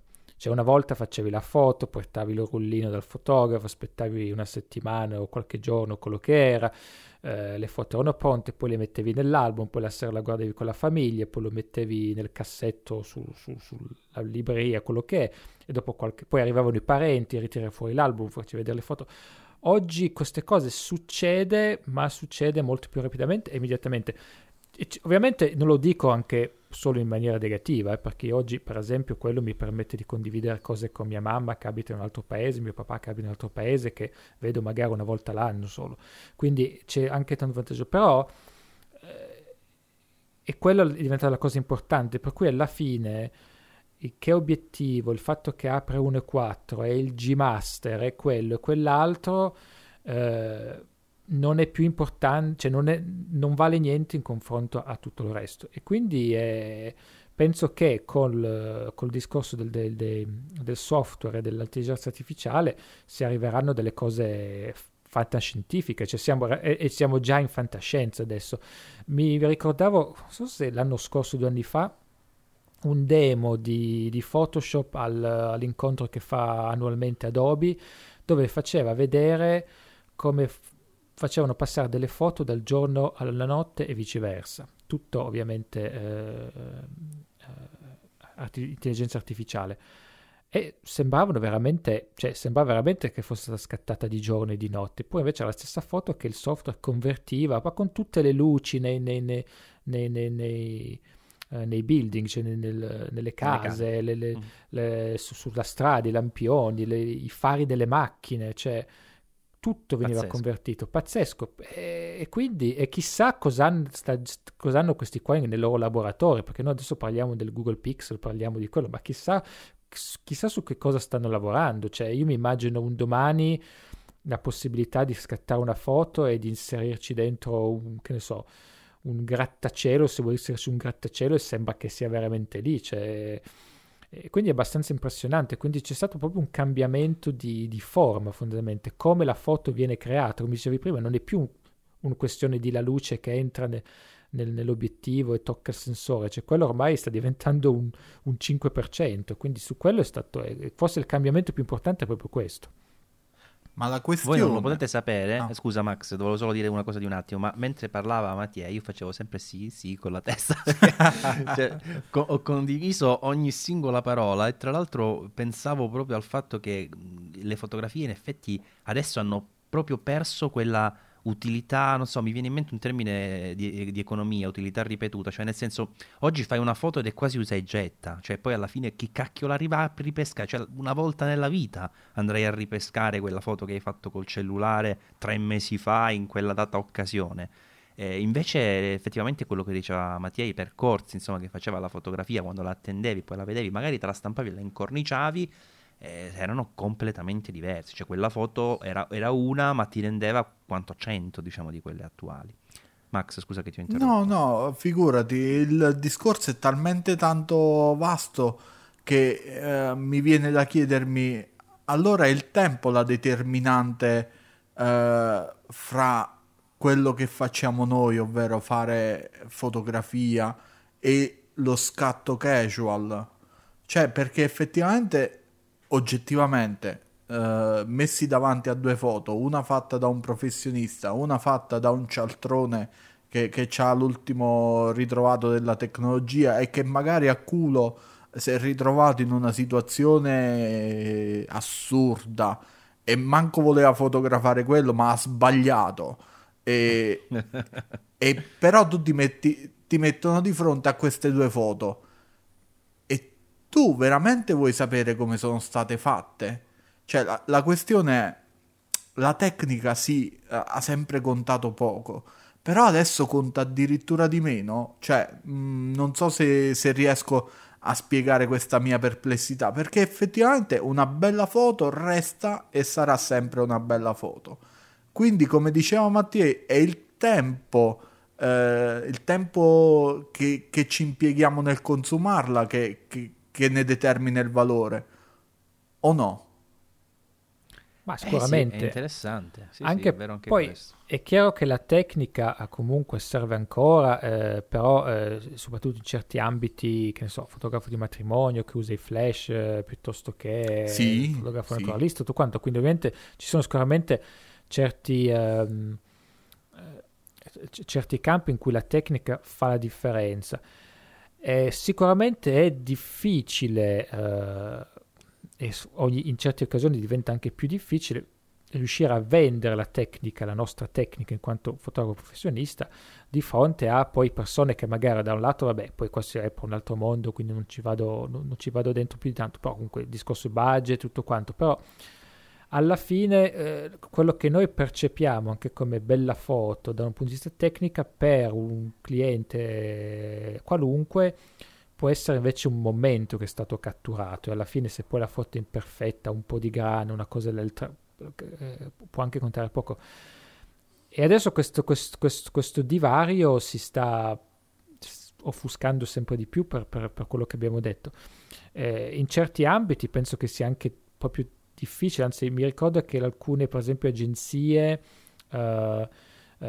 immobiliari ormai usavano tutti gli smartphone anche perché dava un'idea dell'appartamento, della villa anche più realistica rispetto al mega set fatto dal fotografo con 3000 cose che poi magari abbellisce il posto anche più di quello che è. E di occasioni di esempi di questo ce ne sono tanti, per cui diventa sicuramente difficile in certe occasioni giustificare magari un investimento in attrezzatura eccetera. Poi rimane la cosa più importante, rimane comunque un professionista, è un professionista per 1000 ragioni e non solo Sì, dell'attrezzatura.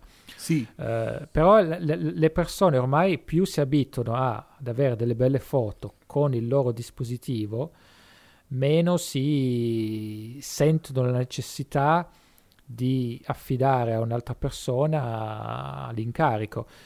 Se non ovviamente a meno che non abbiano appunto conoscenze così in generale sul perché un fotografo professionista è meglio, e questo sicuramente si andrà a sottolineare sempre di più e quindi poi cioè anche i fotografi si devono un po' reinventare diverse cose, però in effetti è un altro, cioè volendo si allarga anche a questo discorso qua e veramente ne parliamo per 2 giorni.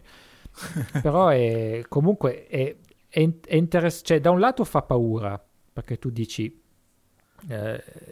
già con tutti i edificati ci sono e questa è una cosa in più, dall'altro per carità può anche diventare un'occasione per chi riesce a sfruttarlo, quindi è sempre lì un po' in bilico come cosa. Per chi è completamente estraneo, qua degli amici qua che proprio non hanno, cioè gli metti una macchina fotografica vera davanti e non osano neanche toccarla perché pensano che sia chissà che cosa, e quindi per loro fanno tutto con lo smartphone e vedi anche i commenti e vedi oh bellissima foto, cioè, qua c'è un gruppo della città in cui vivo e un sacco di gente ama fotografare il tramonto quando c'è un bel tramonto e metterlo condividerlo su questo gruppo su Facebook, e c'è chi usa cavalletto, super macchine eccetera, chi usa invece il telefonino, magari anche un telefonino un po' vecchio tipo un iPhone 4, quindi la foto oggettivamente di qualità scadente, però comunque i commenti e i like ci sono perché non c'entra la foto, è il posto, è il momento a cui la gente piace, basta quello. Se poi la foto fa cagare non importa, perché comunque rappresenta un bel momento, un posto a cui la gente è affezionata. E questo è interessante perché è un parallelo molto molto interessante. sai, Cioè ogni tanto perdi la cognizione di quello del vero valore che una fotografia può avere. Poi ci sono anche, insomma, adesso questo è un esempio un po' estremo, però ti fa pensare, quello sicuramente. Vabbè, alla fine è la stessa cosa nell'epoca dell'analogico, la differenza tra quello che poteva essere una foto fatta con una 35 mm o addirittura una medio formato e una fotografia istantanea. Cioè, alla fine faceva schifo quella fotografia, no? Della Polaroid rispetto alla fotografia professionale. Però, anzi, le istantanee fine... sono tornate di moda, forse. No, lo so, però forse proprio per quello.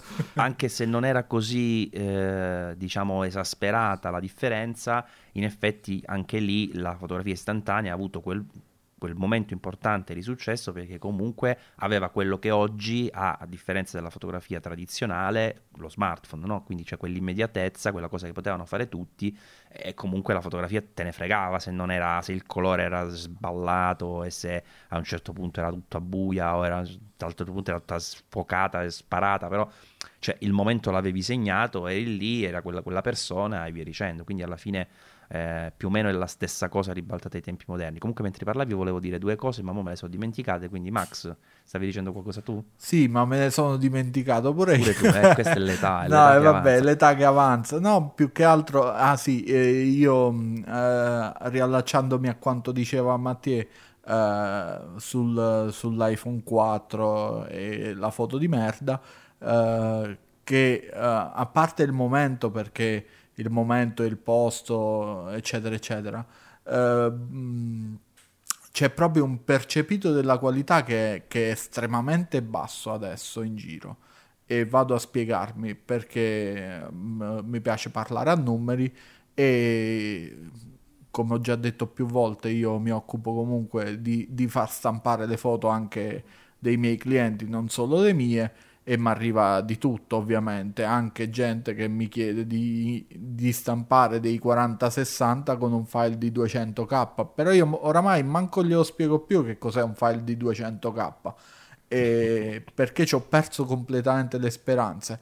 Gli dico semplicemente che non si vedrà benissimo, sarà sicuramente un po' sfocato, un po' rumoroso, no, ma non fa niente, tranquillo. Poi ovviamente il bello è universale ed è riconosciuto da tutti, non perché vedi una mia stampa, però insomma vedi una mia foto e ti rendi conto che non è come la tua che mi hai portato del file da 200k e me lo dici, ma non è così. Però comunque c'è un percepito della qualità che è molto più basso rispetto a quello che era negli anni passati, almeno diciamo nell'uomo della strada. Ma assolutamente senti, sì. Scusa, anche posso fare una domanda? fammi dire una cosa che me la sono ricordata, vai, ma se no poi vai. passiamo chissà quando. No, perché avevo incrociato due pensieri, quello di Max che parlava del caso della fotografia della torta, eccetera, eccetera, e quello tuo che parlavi praticamente del fatto che alla fine il fotografo può anche vederlo come un vantaggio e trovare, diciamo, modi diversi, ora questo lo aggiungo io, per esprimersi o comunque per fare vedere la differenza del suo lavoro. Univo le due cose perché, per esempio, nei matrimoni che faccio io normalmente, con il mio collega, sia la parte video che la parte foto, di solito noi, per esempio, alcune cose tendiamo ormai a non farle proprio. L'esempio tipico è quello delle foto dei tavoli. Allora, una volta nell'album di matrimonio la foto del tavolo era fondamentale, nel senso che c'erano 10 pagine con le foto di tutti i tavoli, ci dovevano essere tutti seduti, ci doveva essere anche lo sposo lì che compare magicamente in tutti quanti, infatti. Ora noi questa cosa in realtà non la facciamo, cioè a meno che non ce lo chiedano, noi non la facciamo, ma è anche nell'interesse delle persone, per due motivi. Uno, perché se la faccio io la foto e siamo al buio e magari devo scattare a F1.4, succede quello che diceva Max, e non siete tutti a fuoco, perché poi non è che state tutti diritti, no? Siete magari pure in tavolo rotondo, maledetti, quindi, cioè, è impossibile, no? Allora, a parte gli scherzi, il punto è che effettivamente quella foto lì è più utile se fatta da un cellulare, perché in quel momento ti serve perché la vuoi condividere, perché la vuoi girare, poi per carità te la puoi tenere, la puoi anche stampare, ma non è che ci fai il poster, per dire, di quella foto o te la stampi a 2 pagine su un album 30-40. chiaramente l'utilità di quel tipo di fotografia si bacia, diciamo, combina molto meglio alla fotografia fatta lì per lì con lo smartphone. Per cui noi oggi quelle foto, ripeto, a meno che non ce le chiedano, non le facciamo proprio. Io per esempio nei video quando li faccio, ma li faccio per descrivere un po' l'ambiente. Poi cerco i momenti importanti, cioè cerco magari, che ne so, il brindisi perché è simpatico, però non mi metto a fare la passerella di tutti quanti, con tutti, cioè è inutile, no? Cioè sono delle cose che ormai non ha senso descriverle in un video. Allora qual è il punto a cui volevo arrivare? Che questa parte, diciamo, era mixata dal discorso di Max. La parte che volevo invece incrociare con quella di Mattia è che lì il fotografo fa la differenza perché? Perché non deve fare più ormai, spero, la foto descrittiva o la foto in posa, cioè ok, quella magari te la possono chiedere, però il fotografo oggi come oggi dovrebbe staccarsi molto, non su soltanto, ecco, sulla questione della qualità, dell'attrezzatura, eccetera, ma dovrebbe distaccarsi proprio per la parte artistica della fotografia. Ora io lo so che coniugare artistico e matrimonio sembra una parolaccia incredibile, una bestemmia. No, in realtà non sono così d'accordo, perché oggi come oggi questa cosa, proprio in virtù del fatto che la qualità, diciamo, percepita e che già effettivamente c'è comunque in uno smartphone è elevata, quello che tu fai come fotografo non può essere più la fotografia che ti puoi benissimo fare guardandoti allo specchio, il selfie mentre fai le labbra così a culo di gallina. Cioè, il fotografo oggi deve essere un occhio insolito, non so come dirlo, cioè deve essere un qualcosa, deve portarti a vedere quella giornata, quel matrimonio, perché mo stiamo parlando di matrimoni, ma vale anche per altro, in maniera diversa da quello che potresti fare tu, no? E allora lì viene fuori, ed ecco il discorso che mi rilasciavo quello di Mattia, il fatto che il fotografo comunque continua ad essere necessario, se vogliamo dire così, perché non è solo una questione di megapixel, a prescindere dal fatto che tu ti puoi comunque comprare una macchina da 5.000 euro e fare delle foto di cacca, no? Quello è palese. Quindi è lì che il fotografo, oggi come oggi, e sempre di più in futuro, dovrà fare leva, no? Cioè quello sarà il valore aggiunto. Sì. Scusa Matt che ti ho troncato. Sì, no, in realtà era la mia, una mezza battuta. Volevo chiedere a Max, ogni tanto ha dei clienti che gli mandano una foto scattata col cellulare, ma invece di mandargli la foto poi fanno uno screenshot tutti i giorni. Tutti i giorni. Ogni tanto era capitato anche a me, mi aveva fatto morire da ridere questa cosa qua. Cioè, riallacciandomi su quello che dicevi tu del come le persone percepiscono la qualità oggi. Loro la vedono sullo smartphone e magari conoscono la cosa per fare lo screenshot, magari per loro è più semplice che non andare a schiacciare il coso condividi, eccetera, eccetera. Giuro, e quindi poi è interessante, perché anche lì un'altra cosa è come diciamo percepiscono la fotografia oggi. Sul discorso anche dei fotografi che possono in effetti, fra virgolette, un po' reinventarsi o trovare delle cose. Guarda, io una volta su un matrimonio avevamo fatto una cosa molto divertente, nel senso proprio per ovviare al problema di fare, in questo caso non era la foto tutti i tavoli, ma poi tutte le foto di gruppo con gli sposi e sposi e genitori e i testimoni, sì, però poi i cugini, i mezzi cugini e quelli dall'Australia. Io pure quelle non faccio io. No, infatti, per ovviare a quel problema lì, perché io ho un matrimonio passato, ci ho speso un'ora a fare sta roba qua, gli ho messo un angolo fotografico, avevo collegato, mi sembra, una giacca 2 e una giacca 3 a un monitor. Avevo preso su Amazon un controllo senza fili tipo a 5 euro, e quindi loro, vedendo sul monitor, le foto se le facevano da sole. Fotobulle. Bellezza. Fregatevela voi. No, però è diventato un gioco, tant'è che alla fine gli avevo fatto anche un video time lapse di tutte le persone che si facevano lo scatto, perché ovviamente l'inquadratura rimaneva la stessa. Ed è diventata una delle cose che sia gli sposi che anche tutti gli ospiti che hanno visto è una delle cose che è piaciuta di più, cioè di tutte le foto fatte anche momenti più emozionanti, la sposa che esce dalla macchina, tutte queste cose qua. La cosa che ha divertito ed è piaciuta di più e che condividono ogni anno ancora su Facebook è quel video lì, di tutte quelle serie di foto che si sono tutti scattati da solo, anche perché poi sai quando sono ubriachi a mezzanotte capirai le foto che vengono fuori. Ma per cui fortunato tu, da me qua sono ubriachi già alle 8 sì, vabbè, dilettanti. No vabbè, io non so, saranno ubriachi prima, per dire a mezzanotte ormai il livello delle foto certo. erano quasi anzi alcune dicevo questo non so se è meglio includerlo o se è meglio escluderla perché... Matt ti dico live in questo momento mi sono arrivate delle foto da stampare di uno screenshot di uno smartphone Android e una storia di Facebook screenshottata, e c'è anche la didascalia, il tasto rispondi, i 3 puntini di Android. Tu stampa tutto, stampa anche il tasto rispondi. Ah sì, no, ma io gli poi stampo così tutto. Li vedi con la foto e provano a schiacciare anche sulla foto. No, io comunque gli stampo tutto, perché comunque...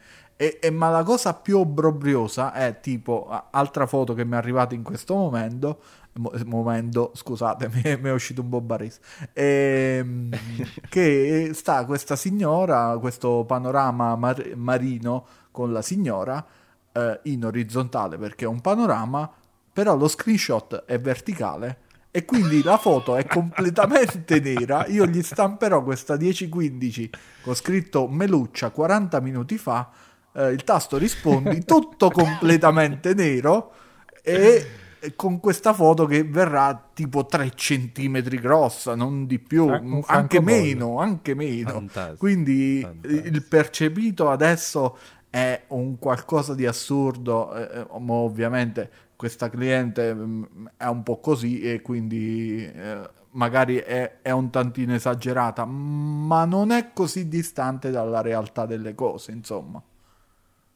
Io volevo solo dire, no, che noi abbiamo aperto questa infografica dal titolo DSLR versus mirrorless, eppure noi di questa cosa, delle reflex e delle mirrorless, non ne abbiamo affatto parlato, cioè il punto qui era quasi tutto basato su questo discorso qua, no? Invece in realtà noi abbiamo trovato argomenti paralleli e completamente, insomma, differenti. Dimmi. Perché ovviamente a noi o DSLR o mirrorless non ci cambia assolutamente niente. Ma secondo me anche perché oggettivamente ci abbiamo la voglia, tra virgolette, di parlare di fotografia e non di macchine fotografiche forse da 40 puntate. Sì. Cioè, dall'inizio. Noi abbiamo una puntata sul bianco e nero che la stiamo rimandando da un anno e mezzo probabilmente, però chissà quando riusciremo a farlo. Ma se registriamo un po' più frequente, sì, forse mo non dici abituare. No, vabbè, poi in realtà vorrei sottolineare che l'idea di registrare più frequentemente era anche di diminuire la durata delle puntate e abbiamo già fallito anche su questa cosa. Miseramente, però almeno e parliamo di cose 46, più interessanti. Adesso dovremmo parlare del bianco e nero, un soggetto assolutamente molto sì. Comunque DSLR versus mirrorless, alla fine le reflex dal 2014-2018 sono diminuite di 4, un po' meno di 4 milioni di unità, e le mirrorless sono aumentate di 1 milione.1 negli ultimi 4 anni. Vabbè, sì, più o meno. Quindi sono più diminuite le reflex che aumentate le mirrorless, in sostanza. sono aumentati gli iPhone. Sono aumentati gli iPhone, esatto. Beh, sì, in verità sì, perché alla fine dei conti, per esempio, cioè l'incremento di mirrorless secondo me è difficile comunque da quantificare, cioè nel senso che intanto si dovrebbe avere secondo me una distinzione anche delle fasce di prodotto, perché quello che diceva prima Max relativamente alla reflex economica è importante, perché se noi poi dovessimo andare a fare l'esploso di questi 6 milioni e 600 mila, come cavolo è, reflex del 2018, e dovessimo scoprire che le 5D Mark IV, per dire una cavolata, sono 42, sono una frazione, e la maggior parte sono le 200D, le 850D, le 77D, perché sto parlando di Canon, ma potrei fare lo stesso discorso chiaramente anche per Nikon e per chiunque altro voglia fare le reflex. Il punto è che la questione diventa abbastanza diversa, no? Cioè, questa informazione secondo me sarebbe importante da avere, perché poi quello che invece è il mercato mirrorless, l'abbiamo detto, bene o male ormai è più elevato, non in generale, cioè nel senso alla fine le fotocamere più costose ad oggi sono ancora le reflex, se andiamo a prendere le top di gamma assolute. Però nel prezzo medio la mirrorless, è vero, come diceva Max, è effettivamente più cara. Quindi secondo me questo dato è comunque un po' incompleto, un po' falsato, è così. Perché poi io non lo so, cioè il fotografo che oggi, ho usato un termine sbagliato, la persona che oggi si compra una Canon 1000D, ok, forse quella non la fanno manco più, la 2000D, ok, o la 4000 come diceva prima Max, in effetti sarà quella che poi si comprerà la 5D Mark VI, se mai la faranno, e io dubito, oppure sarà quella che deciderà che la fotografia non fa per lui ed era meglio usare lo smartphone, perché comunque c'è effettivamente un approccio alla fotografia un po' più macchinoso, diciamo, nella reflex che non nella mirrorless, già solo per il discorso del mirino, no? Oppure sarà quello che poi passerà, diventerà un fotografo magari affermato, ci farà anche ci darà anche una foto autografata, mi auguro, con magari la mirrorless, per dire, o addirittura con l'analogica. Cioè sarà poi una persona che continuerà il percorso fotografico, o è uno di quei tanti milioni di persone che hanno comprato una volta nella vita una reflex da battaglia e ogni tanto la tirano fuori a qualche compleanno? Questa è una bella questione pure, è una bella me, domanda. Infatti qua comunque tutti i dati che danno su questa infografica parlano di shipped cameras, quindi macchine che sono state shipped, vuol dire spedite, quindi sono macchine che sono state, io presumo, diciamo prodotte, che escono prodotte che escono dalla fabbrica. Però quante di queste macchine sono state vendute rispetto a quelle che pure questa è una bella domanda. E comunque può anche essere che poi uno compra, poi rivende per comprare un'altra cosa, oppure magari perché alla fine non la usa, insomma, e quindi in realtà è difficile avere dei dati precisi alla fine su questo discorso qua, perché comunque in effetti c'è il ciclo di una macchina fotografica, diciamo il viaggio che fa dalla fabbrica al negozio, al magazzino, al primo utente, secondo utente, il terzo utente, eccetera, può essere anche più complesso, insomma. Però diciamo ci dà un'idea, ecco, ci dà un'idea di massima. Sì. Comunque secondo me in generale, l'avevo scritto pure in un articolo, non mi ricordo se l'avevamo detto già nella precedente puntata, però in generale io penso che comunque nel mercato reflex adesso ci sarà una sfoltita massiccia, soprattutto adesso che Canon e Nikon stanno puntando tanto, giustamente, finalmente, anzi aggiungo, sulle mirrorless. Ritengo che toglieranno parecchi modelli, secondo me, cioè io non credo che nel 2020 Canon avrà ancora 6 fotocamere APS-C al listino, secondo me ne avrà 3 ad esagerare. Avrà la fotocamera da banco che ancora ce la tireremo fuori per una vita, quella dei cestoni dei supermercati. Avrà la PSC, diciamo, simpatica, e forse una top di gamma mista tra un po' le specifiche di una 7D Mark II, che comunque oggi come oggi per essere una PSC è, secondo me, ora uso un termine forse forte, ma è inutile, no?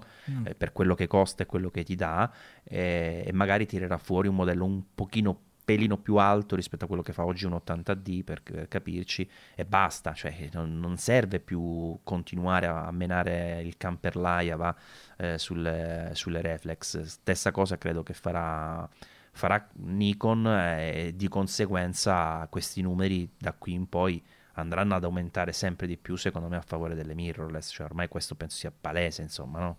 Sì, sicuramente.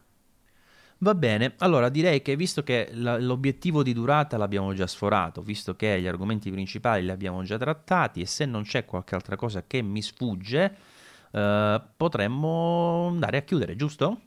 La accendiamo? Datemi luce verde. Sì, luce verde. 2 luci verdi, fantastico. No, quella di Max non l'ho sentita. No, Max, non fa luce niente. verde? Sì, possiamo andare. Non fa niente. Vabbè. Ok, vabbè, e poi alla fine niente di che. Vi salutiamo semplicemente, vi rimandiamo poi alla prossima puntata, che speriamo di registrare il prima possibile. In realtà c'erano delle cose che dovevamo dire, perché c'è di mezzo una RP, c'è di mezzo che ho preso anche io la Sony Alpha 7 Mark III dopo 8 anni a seguire dopo Max, Mattia. Infatti. E avrei tante che uso cose una da Sony, dire. ragazzi, preparatevi che E non Avrei solo, tanto- Sarà una gli piace. sarà una puntata. Non ho ancora capito se gli piace in realtà. No, però no, gli piace, non gli piace. sveliamo niente, non sveliamo niente.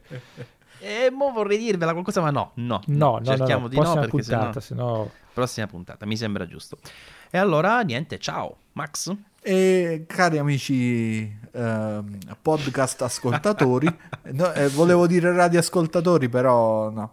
E cari amici podcast ascoltatori, Poi da ascoltatori. È arrivato l'effettone qua. fateci Io non ce l'ho. Fateci Voglio pure come io sempre piacere con le vostre recensioni su iTunes, che ci fanno piacere e soprattutto ci aiutano a crescere. Vi ricordiamo come sempre che abbiamo un canale Telegram dove vi comunichiamo le novità ma anche i nostri pensieri sparsi, ed è t.me/pixelclub Ah no, Pixel No. Club _live, live. porca miseria. Oh, cavolo. L'ho Vabbè, perché di sbagliato. solito la dico io. Sì. E lì di solito ci sta la puntata, la mezza puntata che facciamo fra una puntata e l'altra. Le prove. E prove di quindi trasmissione, dovete seguire anche quel canale. E vi saluto perché non so più che dire. Ciao. Vabbè, vi saluto anch'io, non mi prolungo e basta, direi che ci sentiamo, spero fra poco. Continuate a scriverci anche se avete domande, noi vi promettiamo di rispondervi entro 5-6 mesi. Ci dovete fare le domande autunno d'inverno adesso. Esatto, esatto, sì, che l'estate l'abbiamo è già troppo vicina. E niente, a presto, grazie per seguirci, grazie a tutti, grazie ai miei due qualcosa, insomma, e basta. Prego. Vabbè, allora, secondo me i saluti finali sono un po' un pastrocchio. Allora io ti propongo questo: dalla prossima puntata, quando arriviamo alla fine, facciamo come quando partiamo. Io faccio 3, 2, 1 e tutti quanti Ciao. Ciao. Certo, se lo facevamo insieme il ciao era più caro. No, così fa tipo eco. Ciao. Buonanotte. Ma è già finita la puntata? Stiamo ancora Mettere questo in puntata mi sembra un po' eccessivo. Vabbè che a questo punto la gente si è già tagliata le vene, però Sì, non stanno più ascoltando. Io sto ancora registrando. Anch'io sto ancora registrando e sto aspettando lo stop. io pure. Onestamente non capisco come sia possibile che il 48% dei votanti abbiano detto che la Sony Alpha 7 Mark III è più bella della Canon RP. Mo, la Canon RP è un giocattolo, vabbè, ci sta, per carità. Ma comunque il design secondo me è più bello, cioè sembra pensata per essere carina, per stare bene nelle mani. Quella Sony è un coso che sembra un insieme di pezzi attaccati con lo scotch. Cioè guarda il corpo che è una bacchetta. Ops, ho colpito il microfono, momenti top da radio. E poi vedi come si anima appena parla della Sony, vedi? Hai visto? Picchia il no, microfono. non volevo parlare della Sony, era in generale per dire, no, sembra costruita coi Lego, no? Cioè non sembra un elemento unito, c'è un pezzo che è un rettangolino che è il corpo. Poi ci hanno attaccato sopra una sporgenza per metterci la mano, ma comunque non è disegnata su una mano perché non so come fa, è scomoda. Cioè è più grossa di quella della Canon RP, ma è più scomoda. Ma come cazzo è possibile? Non è possibile. E poi un altro coso sopra Che è il mirino. rettangolare trapezoidale che è il mirino. Cioè è un insieme di oggetti elementari accoppiati in maniera casuale, completamente random. Cioè addirittura c'è pure uno scalino. Ma perché ci deve essere lo scalino tra il corpo macchina e l'impugnatura? Perché? È brutto. Vabbè. Vedi che Max che sta solo, non so se gli piace. Vabbè, l'estetica è un questo conto. è il vero Maurizio che sta venendo fuori adesso in questo... No, l'estetica non gli si può dire niente, cioè Canon se la mangia, è oggettivo. Senti, poi facciamo una votazione e il Canon ha vinto di, 2 punti percentuali, non mi pare che sia così oggettivo. Per me è oggettivo. Bellissimo. Per me è Io oggettivo. la metterei come titolo della puntata, anche se Esatto. poi non ascolteranno mai questa cosa probabilmente. No, però io direi se qualche ascoltatore ci sta ancora ascoltando ce lo dica via Twitter, così sappiamo che ci hanno sentiti anche su No, questo se ci finale. stanno ascoltando c'è qualche stalker. Non è perché- possibile, non siamo in diretta. No, vabbè, lui diceva poi, Ah, quando poi. la ascolteranno No, poi. vabbè, non possiamo no, mettere quando- tutta sta... poi c'è. E peccato che abbiamo tagliato quella mia iniziale quando ero partito dicendo benvenuti al saggio che? 3, 2, 1 Stoppe.